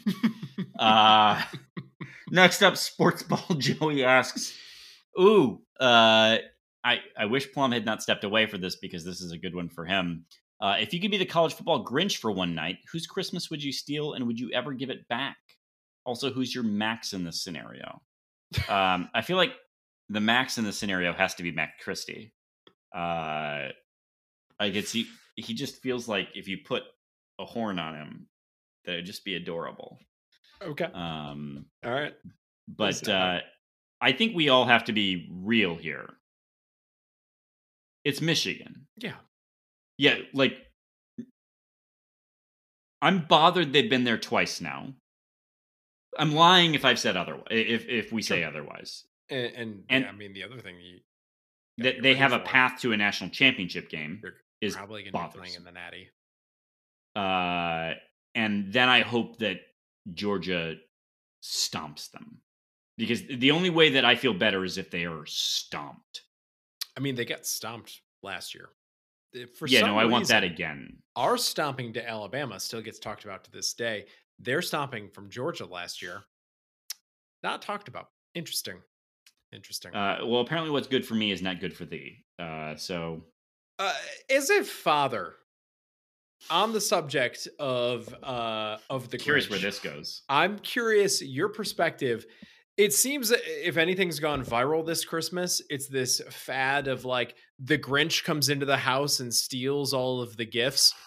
How do you feel about that that viral sensation? Yeah, so I'm bothered by. Oh, this isn't a good idea. So, there's part of it that's very funny, but I saw one video of this where the children literally attacked the Grinch, like throwing punches. And if you look at that as a parent and say, I'm cool with my kid throwing punches because at someone the Grinch, took a present from them. Yeah. Let's circle all the way back to our conversation about toxic masculinity. It is, in fairness to those children, also an intruder, not just someone stealing a gift, but an intruder in the home. Yeah, but they were protecting property. Sure. They were not worried about themselves. Sure. Yes, that's true. And either way, I won't speak for anyone else. But anytime my son lays hands as a response to something, there is a immediate conversation. Like even a flailing of hands about how that is not how that's supposed to work. So I again love the Grinch. My son loves reading the Grinch. The Grinch is an all-time character. Mm-hmm. But I am bothered by this. That I like how there's all these parents out there that are like, years of therapy bills are worth these 40,000 internet points that I'm gonna get off of this video. What if my son? If I took a present from my son, like in front of him, it was like, oh, you did something bad. I'm taking this from you. I know there would be a temper tantrum, but I know he wouldn't attack me. And like that, I don't care for that. It bothers me. Anyway, next up, Plum, by the way, Max, the dog / reindeer, we've decided Max Christie should be the dog. That's only fair. Only fair. All right. Next up, Ali. Let's talk identities. General feeling is that the football program lacks an identity. Is the identity actually, let's get the nicest toys we can and then see what we can do with them? Apart from the trenches, I'm not sure how any of these guys fit or what they bring. You guys have been following the recruiting closely. You want to talk about this? I personally never really get a feel for the recruits for a few years. Like, I mean, maybe Ali, maybe you do. I don't usually. This question about the football program lacking an identity, I kind of maybe disagree with that. Oh, a little interesting. Bit. I would like to go back to this team had opportunities to quit in a number of games, including games that they were really far behind and they ended up losing, and they didn't. They just didn't quit. I think not quitting and not giving up is its own identity, and one that this program it's not aspirational. It's one that it's demonstrated several times. It's not been perfect. I think we all in this podcast think that this team should be going to a bowl game given the circumstances that were offered at the program, but it's not. But would you agree though that there's not a schematic identity, right? Like no, there's definitely not.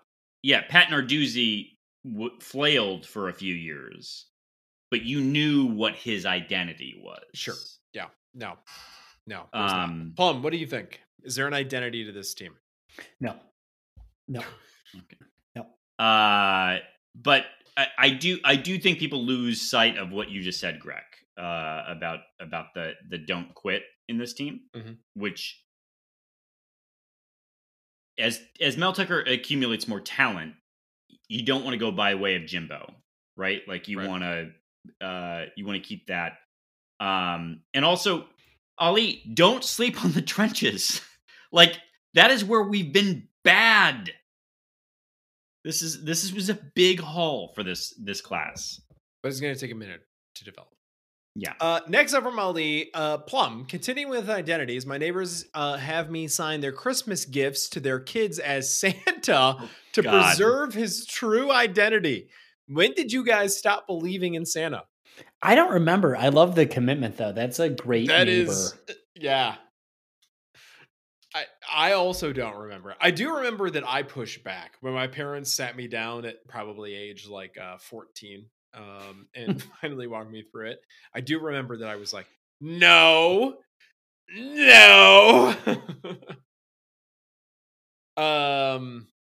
But yeah, would you, Plum, if you, as not a father currently, would you do Santa? Because it's kind of like a trendy millennial thing to kind of skip the Santa thing. Would you?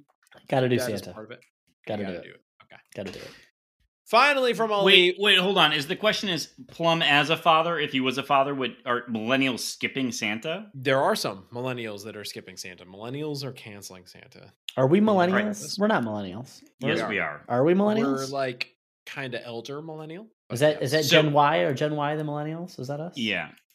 So here's my tidbit for people who are looking for a convenience factor to Santa. In my growing up, Santa didn't wrap gifts, so they were just sort of propped up by the tree. Oh, and then and so here's the thing: as you, parent, are not interested in waking up at 6 a.m, you have a way to go downstairs and have them entertained. They can open the stocking, they can do the presents that are out there, and then you can get your coffee, your energy drink, whatever you may need. You may even be able to take a shower like my mother did. She would be like, no, we're taking a pause here. Play with your toys, peon. And then, and that is the greatest Christmas tradition I've inherited from my mother, is the great pause. So Santa gives you a break. Okay. Anyway, that's all I got. All right. My dad used millennials who were canceling Santa. I don't know how they selected which gifts came from them and which gifts came from Santa, but the ones that came from Santa, my dad hand wrote these, were to us, and they were signed from S. Claus. I've never forgotten that. He would use his initial. Why would he do that? It doesn't. But only one of them. Just S. Claus. This is so good. Like an attorney. Yeah, it's just Claus and Associates. So anyway, we still give each other gifts and sign it S. Claus to each other as adults. Oh, that's good. Oh, I love that. That's nice. Next up from Tyrone, my wife and I had a Christmas trip planned to New York, and you missed. Finally, happy holidays from Ali. Can't read, can't write team. I'm very thankful for this new parasocial relationship I have built with you guys over the past few months. And I'm looking forward to the Can't Read, Can't Write tailgate for the Washington game in East Lansing. Which we will certainly do. And Ali, we will furnish you with Fireball Reserve. Mostly because Jones and I are sad that we haven't met you yet. And it's highly saw Kevin be social in a way it's uncomfortable, inconsistent with his character, inappropriate, probably, maybe immoral. Yeah, very bizarre. Anyway, next up, Tyrone Couch. My wife and I had a Christmas trip planned in New York City, and the Spartans ended up playing in the Pinstripe Bowl. Her master's graduation is in Seattle in July, and the Tigers are playing the Mariners. Should I just book a trip to ATL, Atlanta, to see MSU in the CFP now? Yeah. Please do. Yeah. Manifest these things for us, Tyrone, obviously. Next up, now that the Lions have lost and become MSU light, was that interesting? Okay. Will anyone watch the NFL playoffs? I find them as pointless as that concoction of vinegar and water that wore 79. The Jarrett Horst vitriol. Just direct shot without being a direct shot. Wow. We're not an NFL podcast for a variety of reasons. Mm-hmm. I will say there are things that Dan Campbell does that make me want to be a fan of him. Sure. After this most recent game they lost, I saw the clip of him going around social media where he went up to the coach, the head coach, and said, "That was an ass kicking. Good job." And I like that owning of the, what just happened to you. Mm-hmm. But I don't care about the NFL, generally speaking. Sure. As a taxpayer in Detroit, Plum, your thoughts on the Detroit Football Lions? Jared Goff fucking sucks. Have you seen a fucking quarterback throw that many blocked passes in one game? Christ almighty. A professional paid money. Peyton Thorne doesn't even do that. I mean, and I just, what a sham. They can't get out of their own way. Anyway. Finally, two things from Tyrone Couch. Rant of the week, my son. I hope he's not a listener. Yeah, I think this is I hope he is. I hope he is. For him. Listen to Dad's rant of the week. And breaking news bonus. Are Michigan fans pissed that Windeman is coming back? We didn't talk about this. Of their school leaders being weasels. Most will claim he isn't good, and I'm sure they are worried. Because he was involved. They're bothered by this. Yes. So for those who don't know, Jacoby Windman is returning to MSU. We didn't talk about linebacker in the recruiting class. We picked up one. Depth there is not fantastic, but whatever. But this is a big deal. Jacoby Windman was a 3-time Player of the Week for MSU on defense, and Big Ten Player of the Week. Big Ten on defense. Yeah, and then a 1-time National Player of the Week. I don't know that there's anyone who could say they were coming back that's as consequential as Jacoby Windman. Also, we're being consistent in not saying that Jacoby Windman should be dismissed from the program. We never said that, and we continue. Definitely didn't say that. D4 Spartan asks, did any of you get a fishing pole for Christmas? This is a callback, I feel to my parents. Sorry, Mom. People are a fan of Dad's gifts now. No, I did not. I'm more worried about giving the fishing pole. Sorry, Linda Jones, than receiving it. And I think we did okay. It's tricky. I've got a bunch of nieces and nephews, and I will admit, I know that a number of their parents are listening. It's a competition. I watch, and I think we did okay this year on the fishing pole meter. Plum, any fishing poles for you? Nope, not a finger. Next up from D4 Spartan, should we be fine with Jay Johnson and Scotty based on their recruiting? Well, Scotty only pulled in one recruit. Yeah, I'm like, what the fuck? And it's Jay Johnson? Jay Johnson! They both only pulled in one recruit, both of them 4 stars. Mm-hmm. 2 4-star quarterbacks in a row. Both late risers. We don't need any quarter. That's the other thing. I get that you, on principle, we need a quarterback every fucking cycle. But my God, we have 9 that we're never going to use because we insist on Peyton Thorne destroying the team. Meanwhile, we have negative running backs, and we have wide receivers who offer lists include Idaho State. Ah! Oh my God, where's Jane Johnson in this mix? No. Pay him to not do that. If Peyton Thorne is passed on the depth chart, is Peyton Thorne a quarterback? He should be a tight end like Hamp Fay. Or safety, depending on which service you ask. On the day. And finally, from D4 Spartan, when should we panic about special teams? I think we kind of talked about this indirectly. Late January, right? Yeah, though we can be pleased with the kicker we pulled out. But from a leadership perspective, late January. Yes.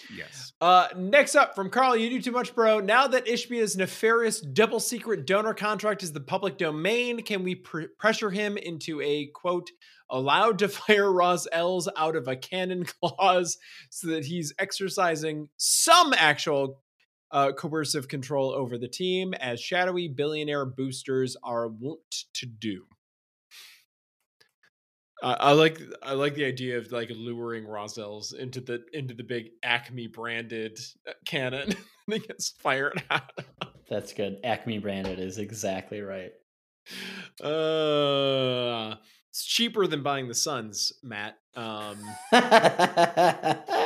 Next up from Nate C. Get anything good for Christmas? I'll go. Yes, my wife spent way too much money on me and bought me a Traeger grill.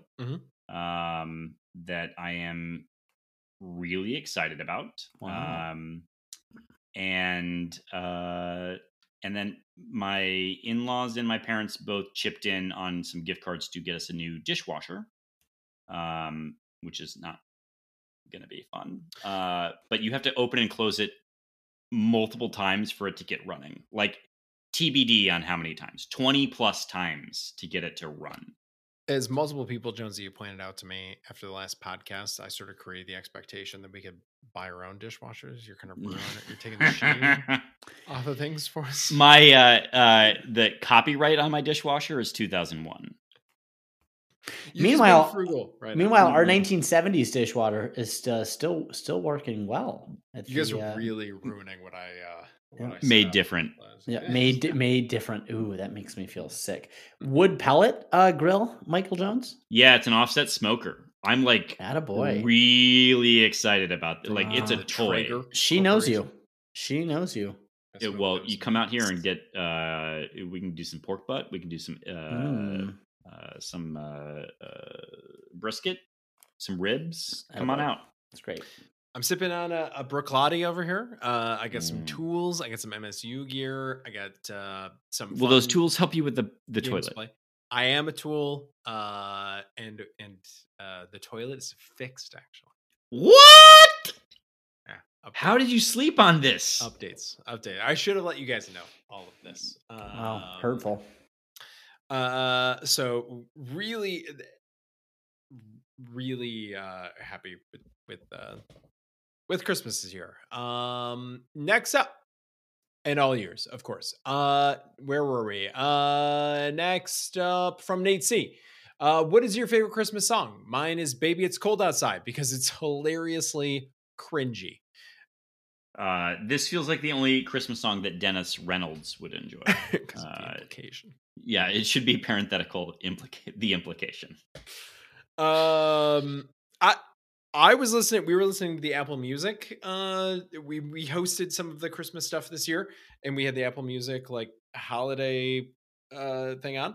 There were a lot more diversity of Christmas songs than I usually hear, and there's some good, solid Christmas songs out there.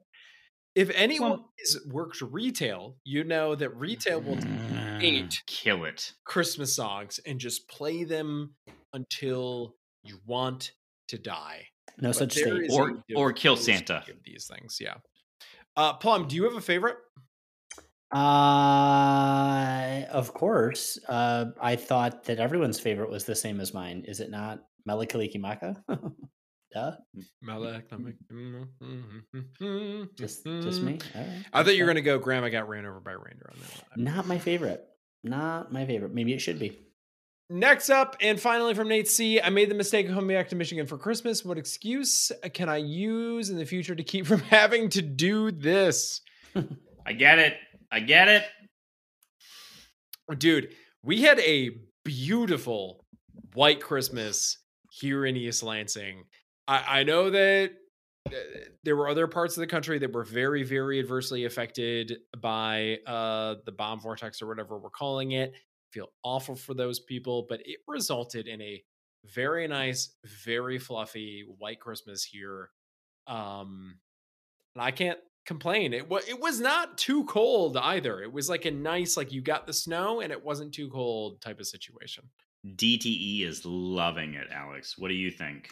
They really, really, really do. Yikes. I don't know. I'm sad you didn't let us know you were in town, Nate. Yeah. On the Did you podcast. leave? On the podcast. Well, on the podcast, but I mean, you got to follow up. There's Twitter. I'm sure he has your cell phone. He must have someone's cell phone. I don't know. No one's cell phone? Maybe not. Whatever. If he's still in East Lansing, he might be going to a hockey game. You guys should join him. This was the perfect week to have a Jeep in Michigan with all the snow. Snow Jeeping. It's the whole thing. Snow Jeep. Next up, Mama Leaf. Izzo donned an elf sweater, a.k.a. ugly Christmas sweater, at the Oakland game and even danced around a bit in it, taking the technical call. Not a good look. Doesn't Ishbia have some spare change in his pocket to use to dress up Izzo and onto the cover of GQ? Yep. That's it. That's it. Nailed it. Mama Leaf. Not a fan, apparently. Not on board. Campy's very disappointed in you, Mama Leaf. Campy had the better of the two by a lot. Sure. Well, in fairness, he had it already, and then Izzo had to go and figure things out. Next up from Mama Leaf, thinking ahead, is there a New Year's resolution that you'd like to assign each of your co-hosts? Mean Mama Leaf. I've already upset my co-hosts with the last kind of question like this, taking the temperature of the room. But go ahead. What do you guys got? Plum, anything you'd like to assign?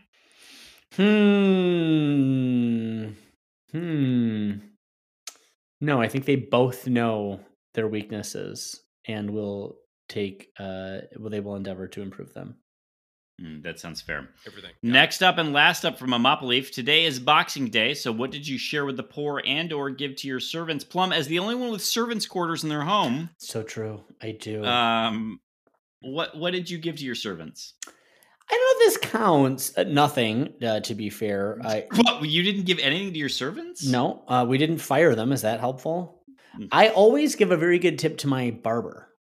It seems like the right thing to do. I mean, it's not a servant by any means, but you know what I mean? Like, do you guys find yourselves making sure that you take care of the people in your life that are, important to your well-being? I do. I take care of the barber. I tend to go to a cheap barber shop where I can tip an amount that makes me feel like very superior. It's just like, ooh, look who dropped a 40% tip over here with $7. It's really good. One of the benefits of living in Michigan is there are some very affordable barber shops around town. Jonesy, what about you? Yeah, we for the first time had our home cleaned by a service, and they'd been here 2 weeks. It was their second time coming, rather. And so I was very torn on what is the appropriate holiday tip for someone who's been after 2 weeks. Yeah, yes, that was a bit of a I definitely am with Plum on tip the barber more. I got told that tipping the postal carrier is a normal thing. Oh shit. Yeah, or giving something that is, and we didn't do that. Oh, we've done that in years past. We have a new one this year. I have no idea what this person's name is. I don't know what to write on the card to indicate to them to pick it up. Do I just write U.S. Postal Carrier? Yeah, you just write our letter carrier. That's it. Yep. I don't know what happened to Amy, but we had a real thing going, and I haven't seen her in months. I'm worried. And I don't know what to do with this new guy. All right, next up, Mr. Neurotic Pants. Do you guys ever have a 3-man shower to conserve water and energy? Next up from Mr. Neurotic Pants. Don't let our secrets out, Mr. Neurotic Pants. Why do you think MSU is able to out-recruit colleges with stronger football programs? What? I'm not sure that happened in this case. We had folks sniffing around for some of our players for sure, but I don't know that. I think the only even then I don't. I mean, if you're following the narratives, the big bad in this class was Miami, and to a degree, Ole Miss. And I would say yes, Miami's had some big wins, like before we were like walking effectively. So, and there's someone that we beat last time. I would think that we're a higher profile program than Miami, higher profile program than Ole Miss. Yeah. So what the fuck's going on? I disagree with the premise of this question, Mr. Neurotic Pants. Am I wrong? I think some of the offer lists that we shouted out for some of the players were pretty high level. But the thing to remember about offer lists is they're not all committable. Sure. So just because someone had a Bama offer doesn't mean that the person gets to say, yeah, I'll go there. And Nick Saban will welcome them with open arms. Or that they're going to play. I mean, yeah, you're looking at the position group and the relative strength in it. I mean, yeah. Yeah, I think we landed the kind of class that we expect MSU to be able to land consistently. Yeah. That, agreed. Like, I think, no, we didn't outfight anyone that we don't feel like we have a place outfighting. But I need to understand what Ole Miss is doing in the NIL landscape, because that doesn't make any sense. It still doesn't make any sense. There's no competition at running back at our school right now, despite Eli Collins being fantastic. Is there still a logo that involves the Confederate flag there? Probably. Don't understand that at all. Yeah. It's the Joey Freshwater effect. Last up from Mr. Neurotic Pants, I was told blowing off someone's wedding for the MSU CMU game. That doesn't make sense. The game was unacceptable. Oh, so can we agree next year's meetup is for the Richmond game? We maybe Greg and I are scheming on the side about blowing off someone's wedding, depending on what weekend they are doing it. I might be traveling to what country is it?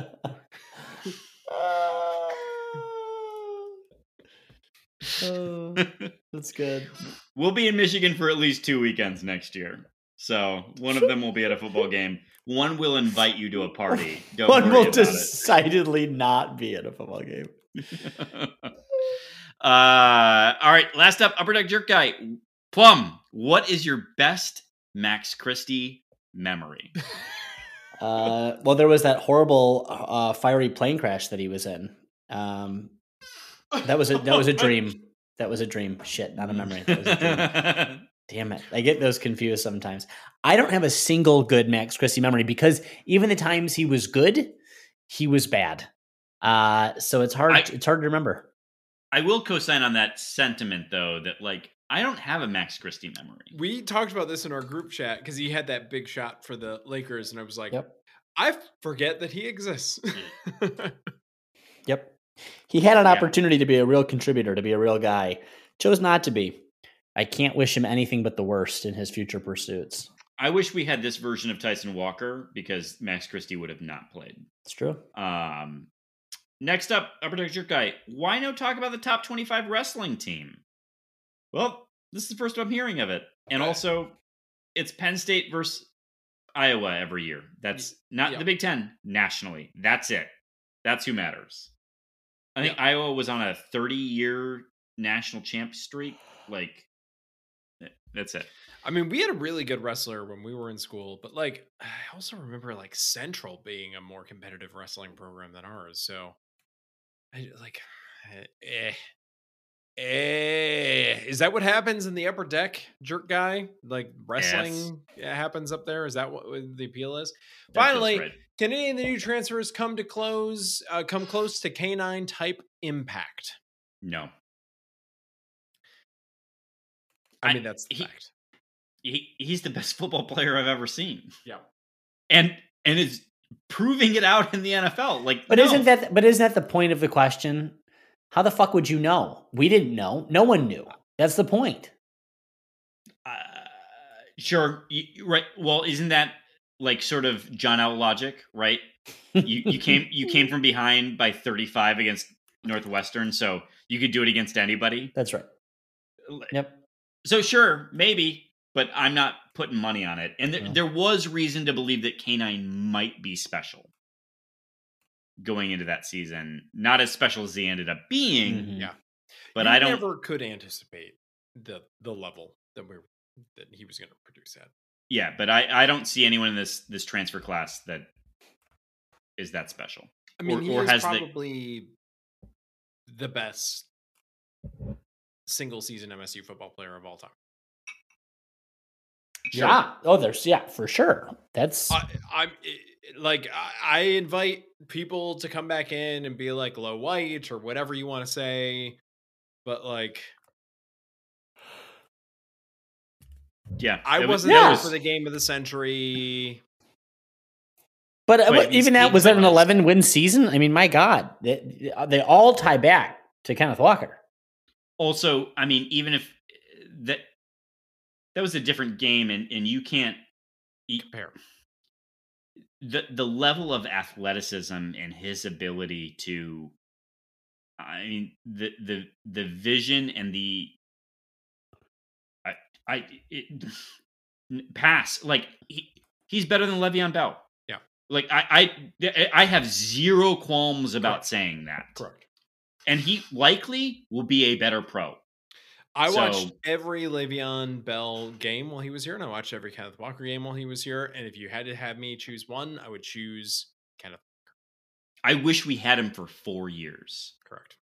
I would take him as a fresh. Like, oh, it's not even close. There's zero reason to believe anything about this class is going to be that special, and there's zero reason to believe that any player is going to be that special until we're proven otherwise, because I feel really strongly that's how good it's like saying someone's going to outdo Cassius.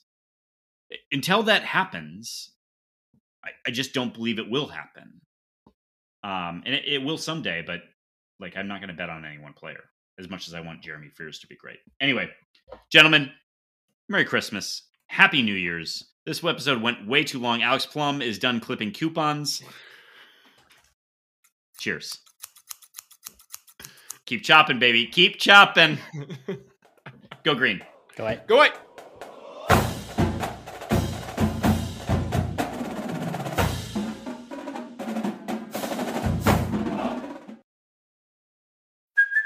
Hey, it's Kaylee Cuoco for Priceline. Ready to go to your happy place for a happy price? Well, why didn't you say so? Just download the Priceline app right now and save up to 60% on hotels. So whether it's Cousin Kevin's Kazoo Concert in Kansas City, go Kevin, or Becky's Bachelorette Bash in Bermuda, you never have to miss a trip ever again. So download the Priceline app today. Your savings are waiting. Go to your happy place for a happy price. Go to your happy price, Priceline.